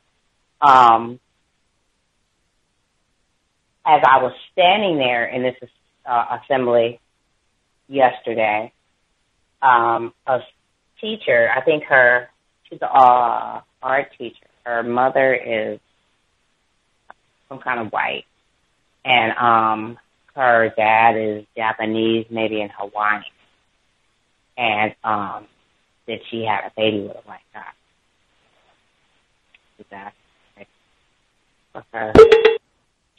She was stating that the principal doesn't really speak to her. She said, the principal, I'll say hi and such and such. He just like, so she said, watch this. And then the principal's friend, which is a lady that's multi-purpose all around the school, she does everything and stuff. She said, hi, the such and such. Lady just walked right past her. She said, so another Caucasian teacher that's been there for a while, very aggressive teacher. She said, hi, Miss such and such, and Miss such and such, and then told this lady that was standing there stuff, if you want to sit down, you can have my seat. And then the lady said, the one that was talking to me, she's like, good morning to you too. Hope you have a great day. She said, you see? I just shook my head. Just say no, because that was just sad. But the day before, which was Wednesday, she was just stating how they don't see the white instructors. And it's not a lot of, it's more, the dominant is white instructors. I'm telling you, there's 2 black people at the school, and that's the one that didn't do the program, and another lady that does, sometimes she'll sub, like she subbed today. But she's early childhood intervention. So those are only 2 black people at the school aside of me. And I'm not at the school. I'm just there by default. So it's just interesting for other people to speak out against the racism. The Spanish lady yesterday was stating how, just out of the blue, just how rude some of the white people are. The white staff, principal, she doesn't see anything. If she complains about it, if she does her job, she's just a little yard lady. So maybe whatever going on the yard, she oversees and supervises a few hours a day. But it's great, and I appreciate her. So when she says stuff, you complain about too much stuff. So, and then it's the white lady, because she's now working in the classroom versus on the yard. She doesn't even speak to the Spanish lady anymore. She acts like she doesn't see her, and their children went to middle school together. Now they're about to graduate high school, just that kind of thing. And she was just saying, I just don't understand why she's acting so brand new. And so that's today. So a little we have a lot of lock. We've had our doors locked ever since the shooting in Texas. Well, that school has had their first place that just locked everything up. I I opened the door for this little boy. He was going through the hall, and I opened the door so that the teacher was asking him, Asian teacher asking him, did you say thank you to her? Did you tell her thank you for opening the door? And he's looking at me now. He's like, are you African American? So I said, am I African American? Yeah. I said, well, because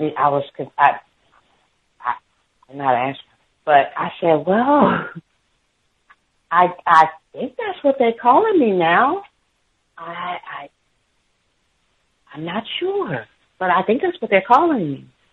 So then he started talking about something else, so just some little stuff. But that threw me off because I don't know. They changed our name so much. I don't know. I had to figure out what to say when someone asked me, am I African? And thank you for taking my call. I will mute my line.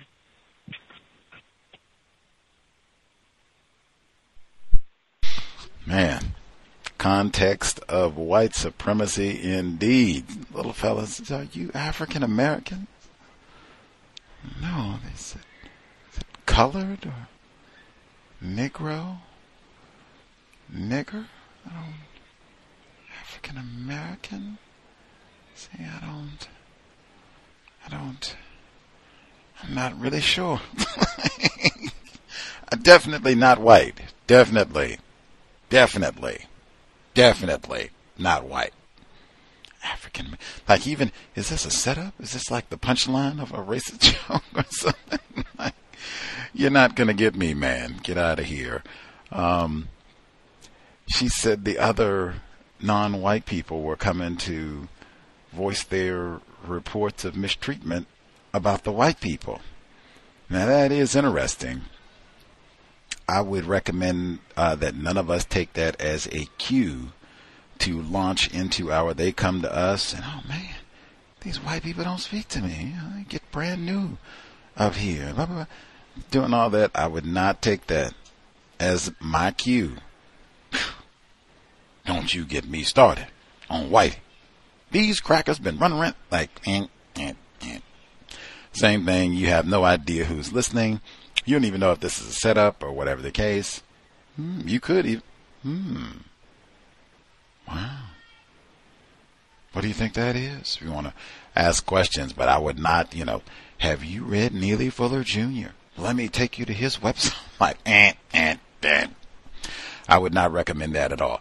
I'm not surprised though to hear that. It is mildly that she would launch into her. White people don't even speak to me. Look here. Hi, Joanne. So good to see you. Man. To give the immediate live demonstration. Like, see what I mean? See? Nasty wenches. Wow. I see.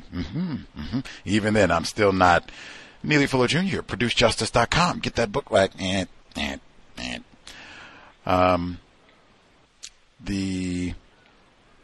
she said the black instructor, who I guess she normally does whatever the Black History Month project is, and not doing that. Just get tired. These folks going around here being refined about all of this. Tired of this black stuff. That not doing that this year. No way. That happens to so many black people in a variety of workplaces where we don't even make. And she said this is a brilliant instructor, right? I don't think she said she was some lazy affirmative action, no count, educator. That's not what she said. I thought she said this is brilliant instructor, great at her job. Racism totally destroys your motivation. Why work hard? They don't care about this black stuff or these black instructors, which we've heard week after week. What's the point? Why am I even? I'm cool. Let's just move forward. And I totally understand that's what all of this is designed for. And that's not ignorance. That's not, we are ignorant about racism. And so we appreciate and are grateful, really, to have an informed, competent instructor take time to come in and share some tidbits about our African Americans and their amazing contributions so that we can be a little bit better to these little colored children here.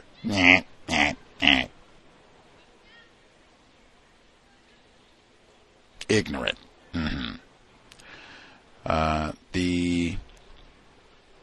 I actually did not include an audio report about the LA Unified District strike, the teacher strike. I talked about it though verbally and saying there were so many, there was such a plethora of reports. We could have been doing audio reports forever. But I talked about that, and saying, man, they didn't go into as much detail because I'm not a product, nor am I a California educator. But yes, I can totally understand with everything they have endured and the COVID shutdowns and all the rest of it. Like, yes, lots of educators have been very frustrated about all of this over the last 3 years or so. Have to see how all of that unfolds down in LA.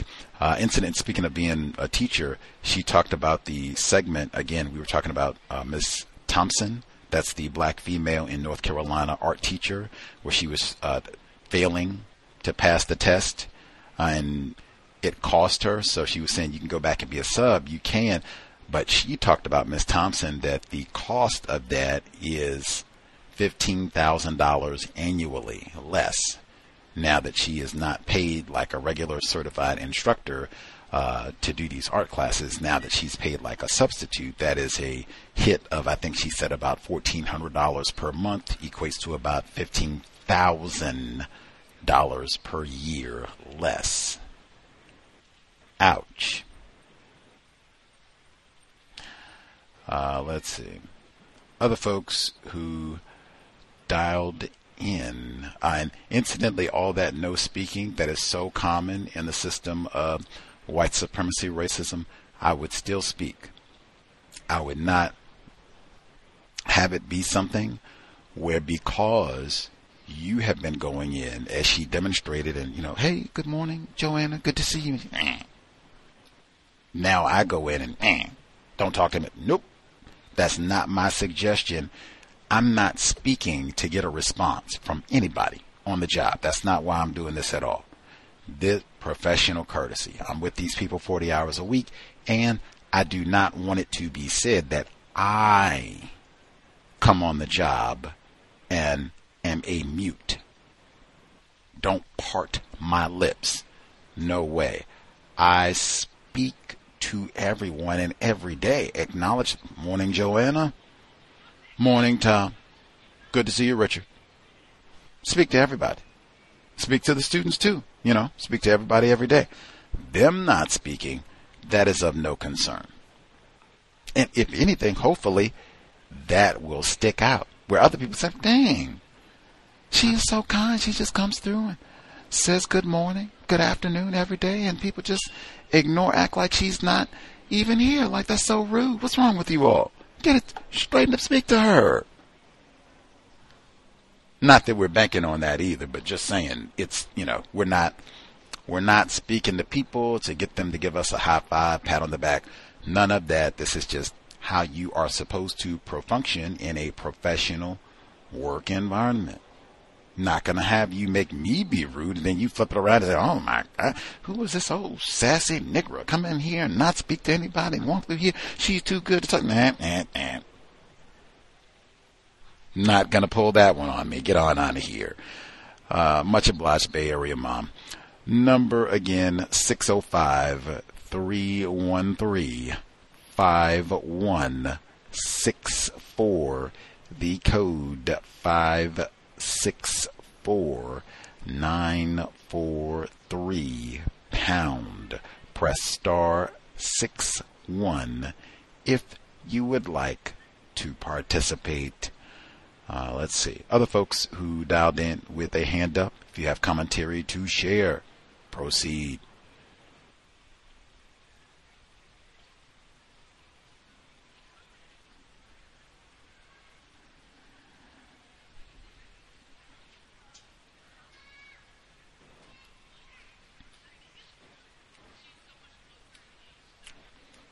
Oh, I missed him. I don't know if folks are taking a moment to get some of their thoughts, observations together.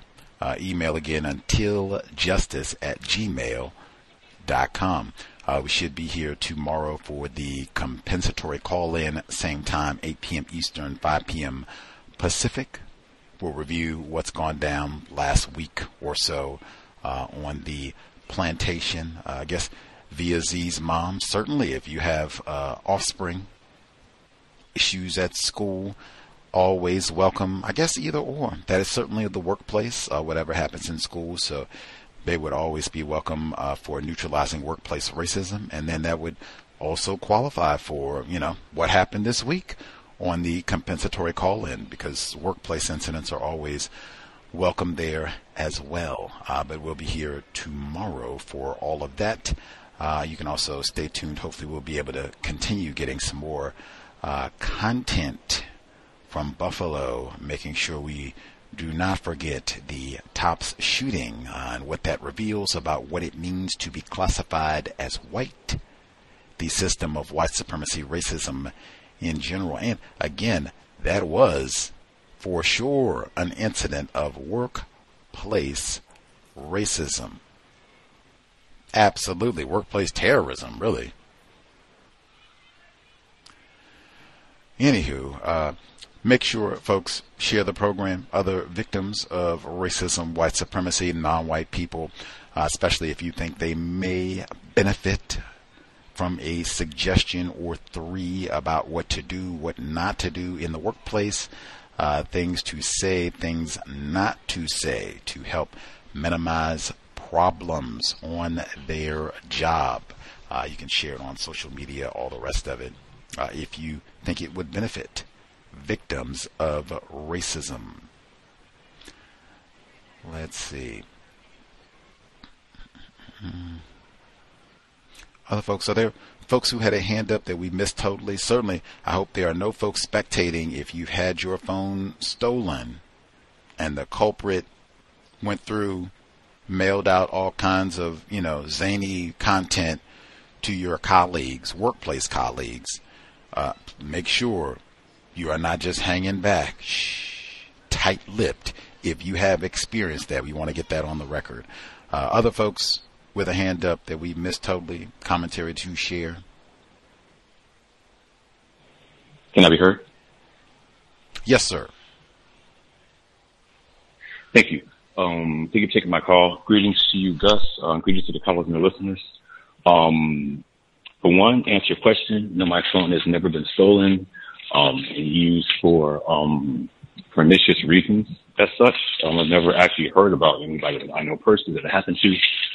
I just want to make a comment on the clip that had to do with the Art Institute. I myself as well am a victim of racism, and I do artwork as well. I myself and other victims were scammed, I guess you could say scammed or taken advantage of at the American Academy of Art in Chicago. They were a 2-year trade school up until the mid-90s. So we were told that they were a 4-year school. They had changed the policy. We go to 4 years, get a degree. We did such. We got the degrees, and then we were told by other schools that we were trying to go to get our master's or higher education that it wasn't worth the paper that it was printed on. Direct quote. I did not know, to do the extra research on the different accreditation specifics that other higher schools, doctors, masters take when you're trying to transfer after your bachelor's. So I would definitely just, say be on the lookout, do all your research when it comes to what kind of accreditation the institute has as well as if they have it. We did try to launch a class action lawsuit, but since it was a private college, not a city college or university, we couldn't do it. So I'm still stuck with a huge debt known as student loans. That was it. Thank you for your time. Wow. Stealing non-white people's time and energy. No one does it better. Yes? Yes, sir. I'm sorry, I didn't cut you off. I'm at the plantation. I just wanted to add too. For getting assistance, especially in the art field, art, coding, anything that has to do with graphic design or design work. I myself have, it's $165 for the yearly subscription. It's called Skillshare. They have tens of thousands of classes with one-on-one instruction. Then you're able to take that and go and get your certificates because, as Irie said, they're really not looking for degrees anymore. It's just what you know and can you pass the test. They even do coding and all kind of stuff. So that's Skillshare.com. Thank you, sir. Skillshare.com. Is that the correct site? Skillshare.com. Yes, sir. It's $13.99 a month or $155 for the year. I'm taking Photoshop right now and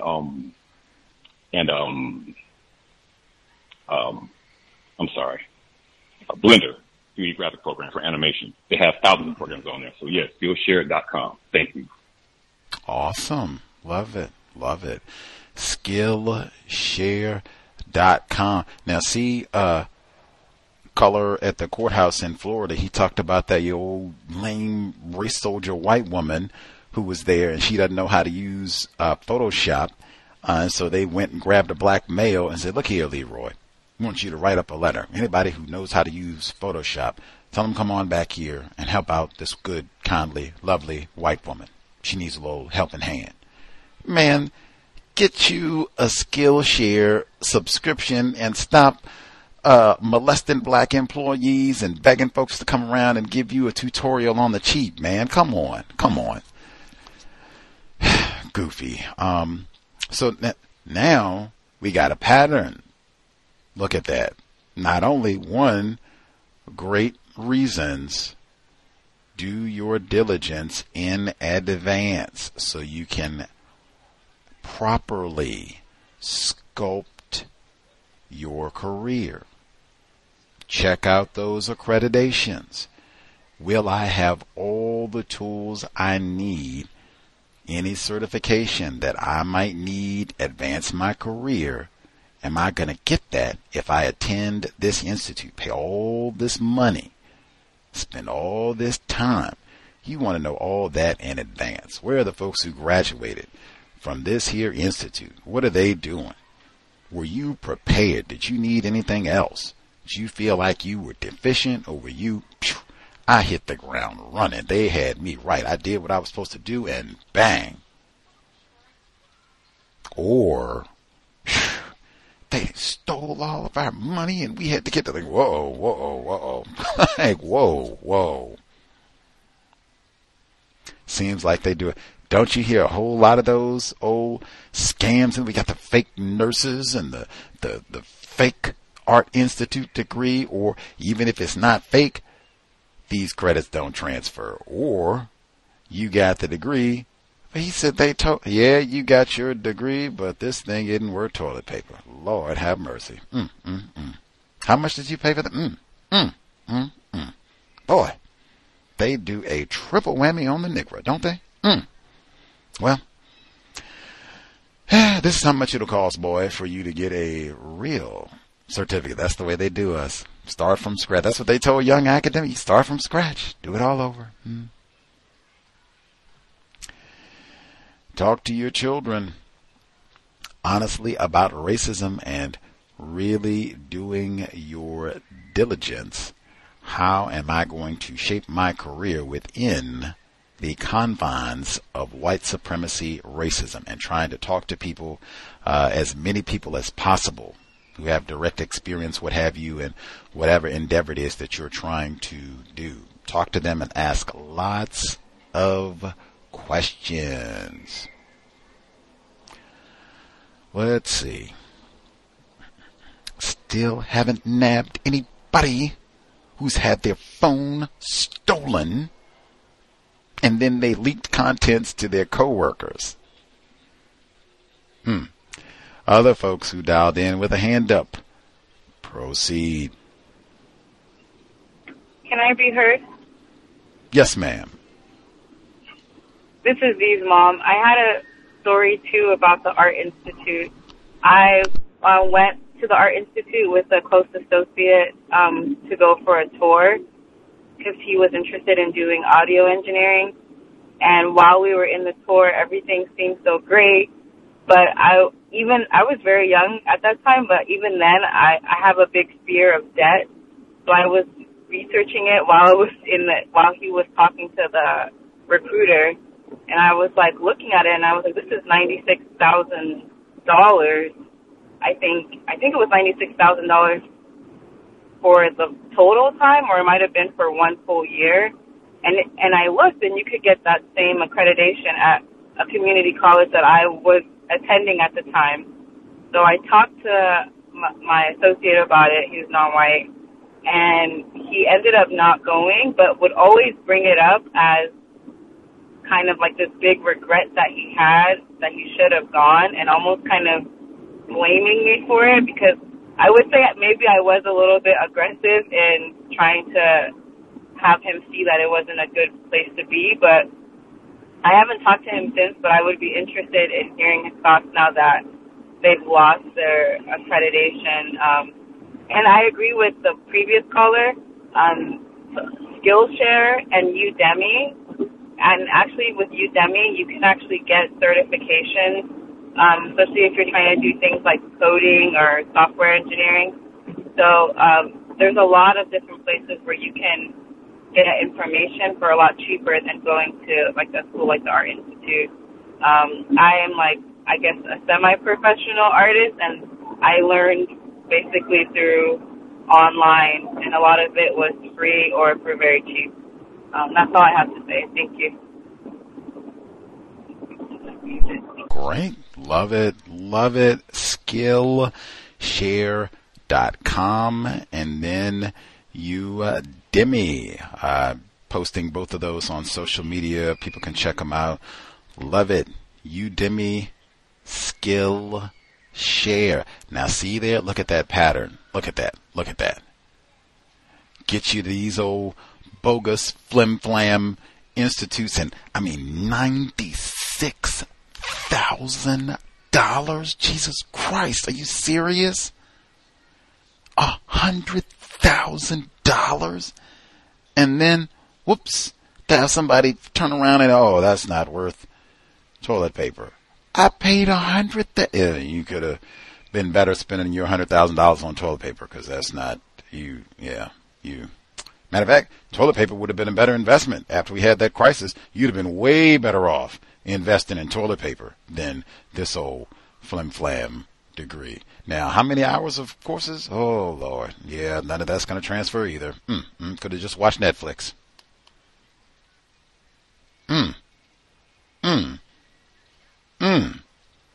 I wonder what he thought was going to happen for that period of time where he was sitting around bitter and blaming you, like, oh, Z's mom. That's what I say about these black females, always holding the black man back. I could have got me a degree and been certified, and Kanye West would have had me on his art team. What did he think was going to happen? Like he would have made some contacts, or I wonder, I don't know. Like as she said, now that they've lost their accreditation, now it's like, oh my God, I would have wasted all that money, and let me get her an old sirloin gift certificate. Show my appreciation that she saved me a few nickels at least. And take that back, all those days I called her a coon who holding me back and keeping the brother down. Get her two gift certificates to the Sizzler. Let's see. I don't even know what to say about those old art, because I don't know anything about it. I can't draw a straight line, so I mean, but I mean, dang, did that many black people get sort of, because we got to all of this just from that report about Miss Thompson in North Carolina. And a caller in Georgia said something about that, like, man, if you go to school, you should be able to pass the exam, which is true. That's logical. Why am I paying all this money to then get out and I can't even advance in my career? Logical. That's the way we need to think. And I just looked, where does she go to school? Art Institute. 2 of them, in fact. Even that standard, like, why do you need to go to 2 art institutes? 1 should be sufficient, right? Especially, that's even more damning. Like, you went to 2 and you can't pass the exam? Like,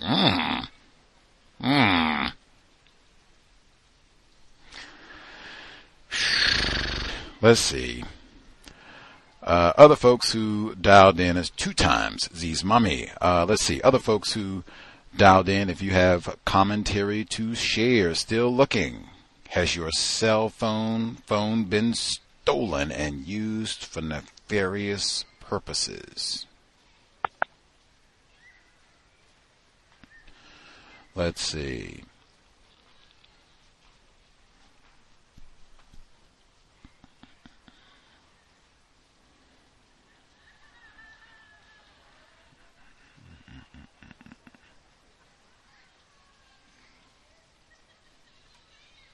Guess we'll give folks a second to get their thoughts together. I'm going to just check to see, like the Art Institute of Washington, D.C., since that's a place where they have a lot of black people. Are they? Oh, no. No. Oh, no. I can't do it. I needed that pause. That was why the folks were getting their thoughts together. Wow, that is amazing. All I can say is do a little research on everything. Mr. Fuller says that the only reason that we got all of this, all of these people sharing about their experience and being bilked or almost having $100,000 stolen at the Art Institute was because that segment from Miss Thompson, she didn't even say where she went to school. She just said she was having all this trouble with the exam. Our caller in Georgia, she said that's the only reason. Where did she go to school? Let's see. If they hadn't had that information, we wouldn't be here. They posted it. We get all of this. So I look, she went to the Art Institute of Washington, D.C., permanently closed.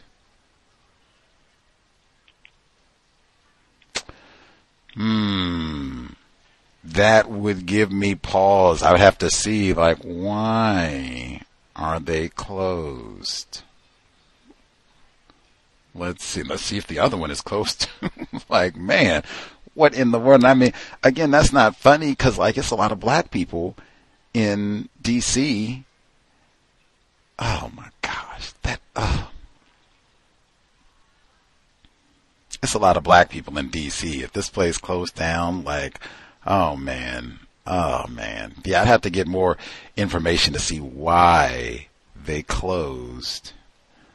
Well, it doesn't have information on why they closed. Like, did they lose their accreditation or, let's see.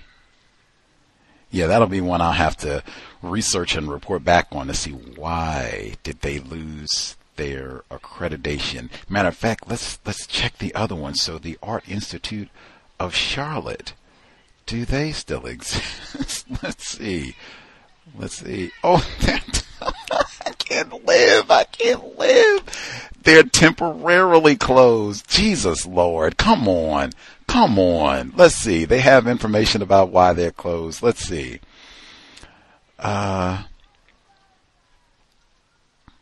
East below.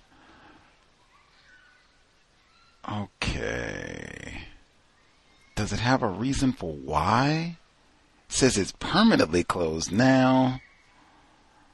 Let's see. Completing your education. Third party financial request. See, and it doesn't even have information about why the Charlotte campus is closed. Like, man, I don't know what to say, man. Like, wow, where both of the institutes that you went to are closed.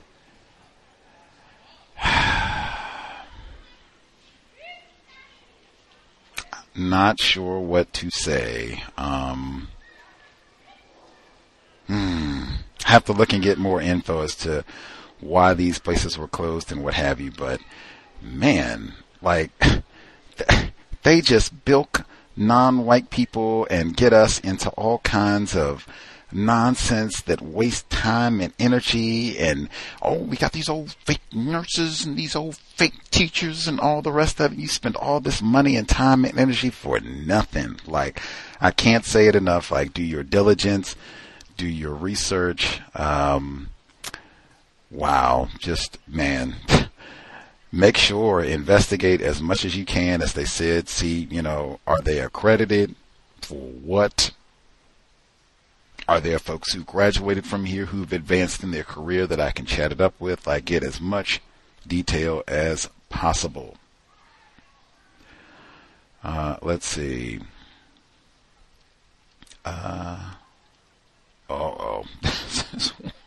This is from 2018.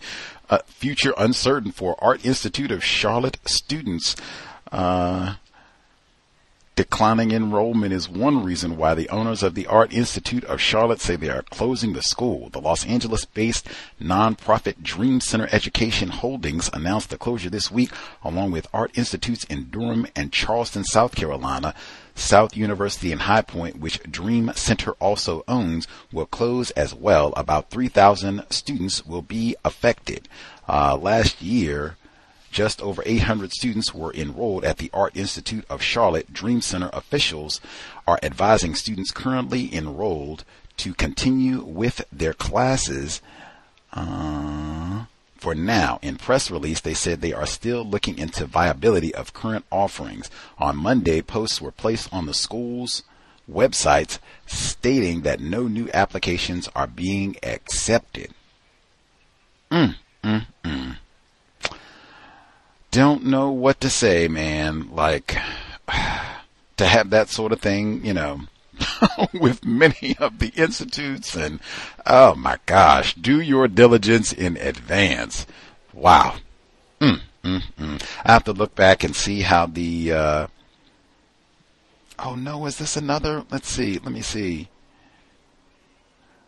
Just seeing it. Oh no. Oh my goodness. They got another one. This is, his 2-year degree cost him $90,000.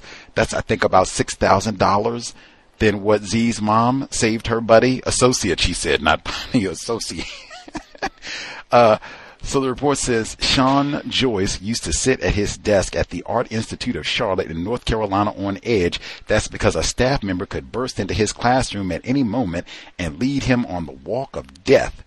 That was when the students would be summoned to the for-profit school's financial aid office and told they'd run out of loans, Joyce said. Then the student would be informed that he or she needed to borrow more money immediately or else leave the school. You never knew if you were coming back, Joyce, now 29, said. On his way to pursuing his bachelor's degree in web design and interactive media at the Art Institute, a former unit of Education Management Corporation, which was partially owned by Goldman Sachs at the time, Joyce received such an ultimatum. At one point, there were some 50 Art Institute campuses in operation. Scared the school would not allow him to complete his degree, he signed up for another loan. But realizing how unaffordable school was becoming, he also decided to leave the program after 2 years instead of the 4 years he planned on. The tab for his 2 years associate's degree is nearly $90,000. I switched down to an associate's degree. Why is this expensive? He recalled telling the Art Institute staff at the time, I'm paying more than what was quoted to me for a bachelor's degree. To make matters worse, Joyce has been unable to find a job in his field to repay that huge debt. During enrollment, Joyce claims that Art Institute employees had promised him they'd find him work related to his studies, yet when he reached out to the school's career services department, a woman just sent him back job links on Craigslist. This school screwed me over. Multiple requests for an interview with Education Management Corporation went unanswered. The company's website is now down, and last month it filed for bankruptcy. Yikes. Don't know what to say. I'll have to see if this is a black male. I guess that'll be my last dig for this. But I mean, wow. Is this like a pattern of behavior where they get, like, maybe they got whole generations of black males or black people, period. I was reading about this Sean fella, but maybe they got whole generations of black people, non-white people, who, they think, I'm going to school, I'm going to be skilled and do all this and blah, blah. We're going to take your $10,000 or whatever it is. Excuse me. We're going to take your $100,000 and nothing. We don't help you find a job. Nothing.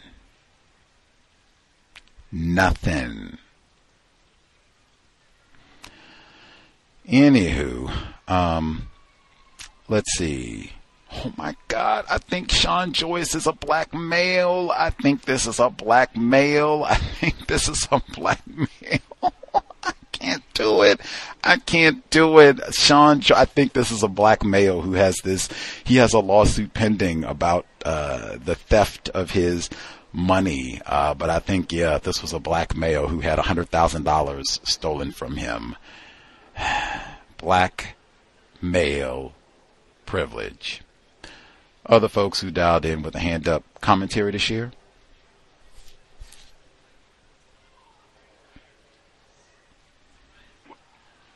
May I be heard? Our caller at the courthouse. Yes, sir. Yes, sir. Thank you very much, sir. Greetings to Gus, the host, the listeners and callers. I have not had my phone stolen and it being used to send a message to coworkers. I do remember it being said about people not texting the supervisor, or that they have to have some kind of folder to use every time, like someone's calling out or they have to message anything to the supervisor. Is the most recent. But as far as the updates, I just have just a few. It's like me and another victim use that acronym, food, card, picture, decorations, FCPD. So a lot of the times they love to use food, right? So everybody's wearing green today. And I think it's just some kind of code. Also, they had the Southern Girl, and I think it might have been something like, I don't know if it was coded or whatnot, but a victim said she thought it was something that had a racial message or a racist message, but the shirt was green. And then another white female clique member had because they ran the 5K, the courthouse running team. The shirt was green, so I guess they was doing that little St. Patrick's Day thing. And the white person in charge went and bought 3 boxes of green donuts. So I always refuse the food offering. They had a stack of Lucky Charms cereal, on the table. Just food that's non-constructive. But I wanted to start out with that because I got to report that the area that I work in, the segregated department, the white person said that, I'm just so proud of this area and the research area because they've been getting so many compliments and things like that. I think it just might be in response to something that I mentioned to him about the injustices being practiced in the office. The next one is the smiling thing, like with the passport photos. And it's like, I'm observing the coworker, a black female, is like somewhat telling people that, can you smile? Like, smile for me. And I don't think that's supposed to be done. And it's a way you're supposed to talk and suggest that, you are able to smile if you want. Because I've seen people reject that, like, no, I'm not going to smile. And a white woman did it today, said, and I'm not going to smile. Like, no, I'm good, I'm okay. And, of course, it seems like it's mainly with black people, this thing about smiling and having to retake the picture because I had took a picture of a little black boy. He just came in there with his grandmother. She sat him on the stool. I put the camera up in front of him. And, I just took his picture. It was just that simple. I took it up to the counter, and the white woman that is a definite clique member, she got the black female to come back and take the little boy picture again. So she said, "Can you smile for me, please?" I'm like, man, I don't remember no kind of policy or anything about making people smile. It sound like, but I wanted to mention that because it's just like a sense of like a perception. It's just a passport photo with the white background. My next one is an exchange from another white woman who walked up to her, and all of a sudden they were talking about something about clothing, and she said that the white woman said, "I don't like clothes, and I'm going to do something." So the black female says, "Well, you'll be arrested. You can be arrested for indecent exposure." White woman responds, "I don't care. That's your problem." So I wrote that down. So I'm like, what is wrong with this person? So my next one is there was a white man that came in and was being real nasty, practicing racism and making demands about something about getting a check or something. And the black person, the black male, said that, we got to go by policy. You got to have something in writing. We can't get that done today. And he started getting on the phone saying that, "Oh, I'm already talking to him, and I'm trying to find someone, and that's over him." Like, it's straight pronouns. Don't even say his name.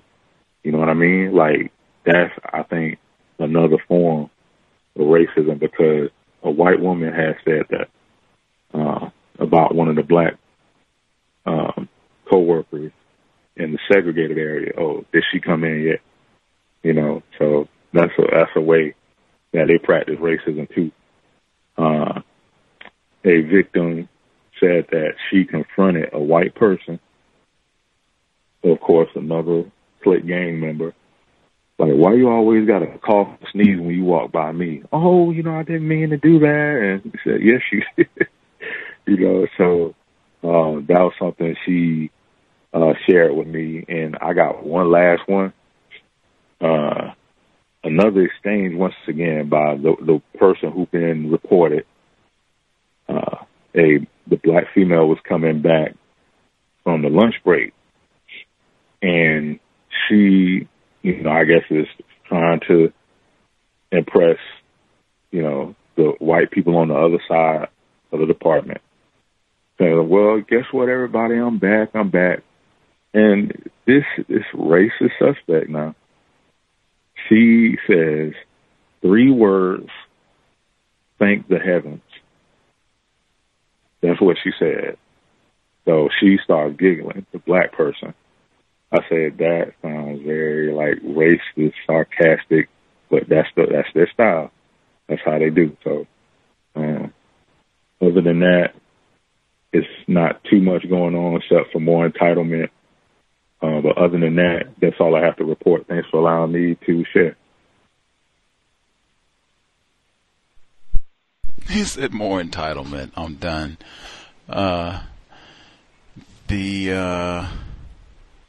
So we still haven't had anyone who's had their phone stolen and, they hijacked, went through the contacts, what have you, thus far. Nope, for coworkers.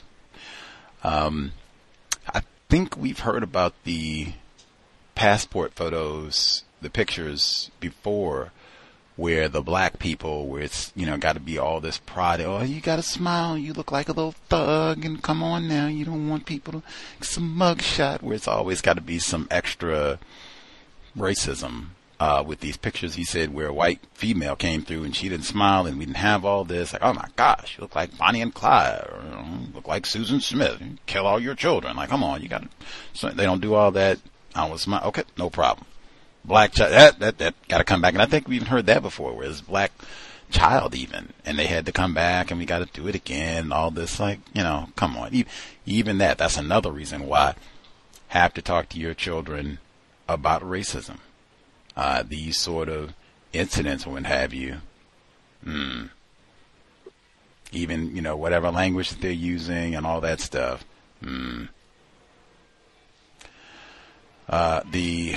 Let's see. The hymn where the white fella came in being nasty and rude. Now, they have all kinds of folks who come to the courthouse and are abusive or rude and all the rest of it. This fella comes in as being nasty and rude. He said he gets a black person doing the clerk work or what have you, who works with him or what have you. And so we need documentation for that. Didn't say he cursed him out, told him to get out of here, didn't hit the panic button, none of that. And he says he gets out, and I'm going to talk to somebody who's above him. He's not going to tell me what to do. I know who him think he, like that sort of thing where you say where the black person doesn't even have a name. Where you're so, they have names for the dogs. They name the cars, their ships, all of that. Name the cow, whatever it is. The black male, him. He doesn't tell me what I'm going to talk to who's over him. They've got him at the desk again. I have seen that for years, where black people, that you put that right in there where they either don't call us by our correct name. I think he's even talked about a call at the courthouse where they sometimes when they send out the emails and what have you, maybe we don't put your name on here at all. Or they'll call out the important white people by name. Oh, we want to thank Kathy, Susie, and then all the niggers in the segregated section. Yes. Now, well, wait a minute. We can't get individual shout out. Yes, all the niggers in the end. Okay. That sort of thing. That's what you do with niggers. You're not, people. We don't need to get into your specifics. Bravo for the black self-respect for the victim pointing that out, where this white person just comes to cough and sneeze and all that around them, like it's still Rona, I think, is still out there. And just in general, like, come on, they have restrooms, I suspect, at the courthouse. You can go find another area. Why? And particularly if this is anything where you're coming over close to the segregated area or around me, and especially if she's noticed this a pattern where every time you got to load up and, my nostrils, I got to let one fly. Let me get over and close it. Like, come on. And that's not even, being, I think anybody would grasp it. Like, why do you have to come around me to do all of your, I'm congested. I just got to get my sinuses unplugged. Like, come on. They got a bathroom. Come on. Black cell, because I think a lot of us, just because we've been terrorized, would not say anything, I guess she's sick. You can be sick. You can clear your nose wherever. They got bathrooms. You got a desk, seating area. You can go outside. Lots of options. Why are you doing this around me? And question, why are you doing that around me? My fault. Doesn't get any better than tacking. That's like Florida tacky too, because they've been all on, like he said, they had the people that came in and flaunted the COVID rules and got it like 4 or 5 times, what have you, and that they want to come in and, excuse me, I'm sorry. Excuse me, I'm sorry. Love the colored people, I love it. Come on. Let's see. I don't even know what to say. So you have a colleague who says, this could be indecent exposure, what have you. That's your problem. I don't, what? I can't fathom in a world. Go ahead. I think, this person is definitely going to I guess what they call mental therapist or whatever, but I think she's still competent in her racism though. So she just does it's just, arrogance, racist arrogance. She said, I don't care. That's y'all problem. She can't arrest you.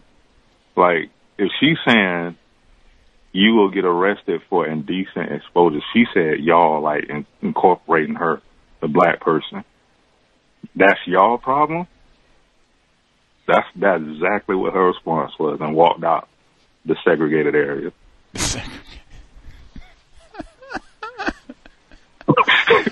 Wow.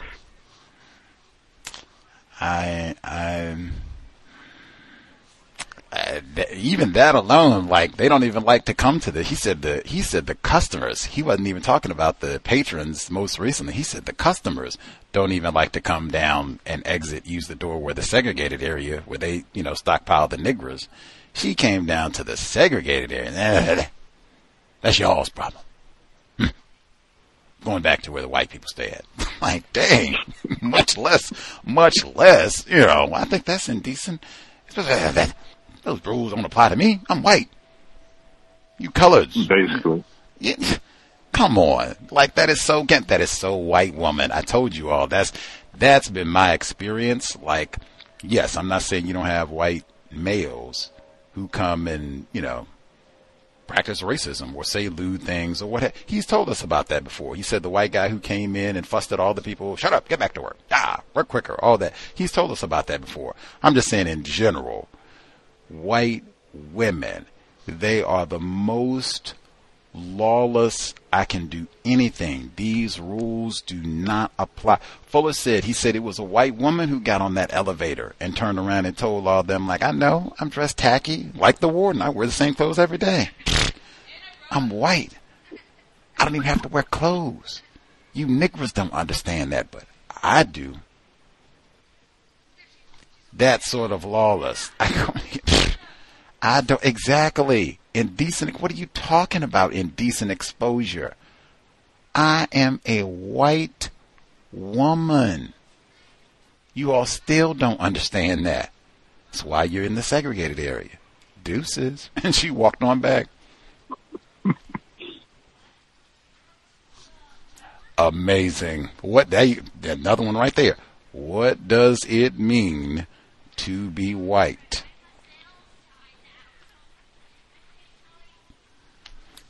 Live and direct. So we didn't get anybody. Nobody has had their phone hijacked, used to call coworkers. I've not had my phone stolen and texted where they texted anybody. So we shall see. Again, this is forevers. So if you hear the archive, untiljustice@gmail.com, let us know what they did with your phone if you've experienced this. From a jackass. That's what he said. It was a not a racist. A jackass stole my phone from my house and texted the niggers about Juneteenth.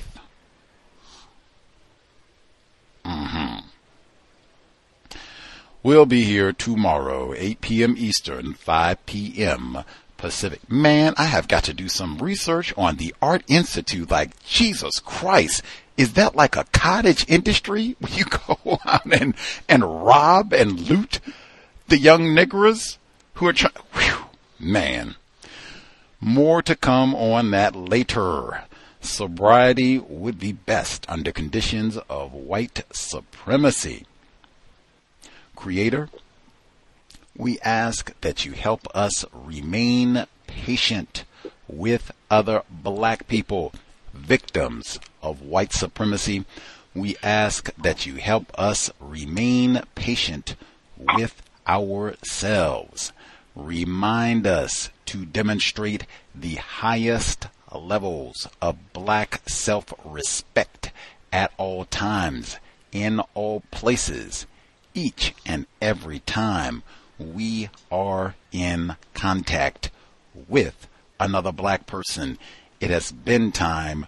Replace white supremacy with justice immediately. No name calling, no gossiping, no throwaway offspring. Cow signing out.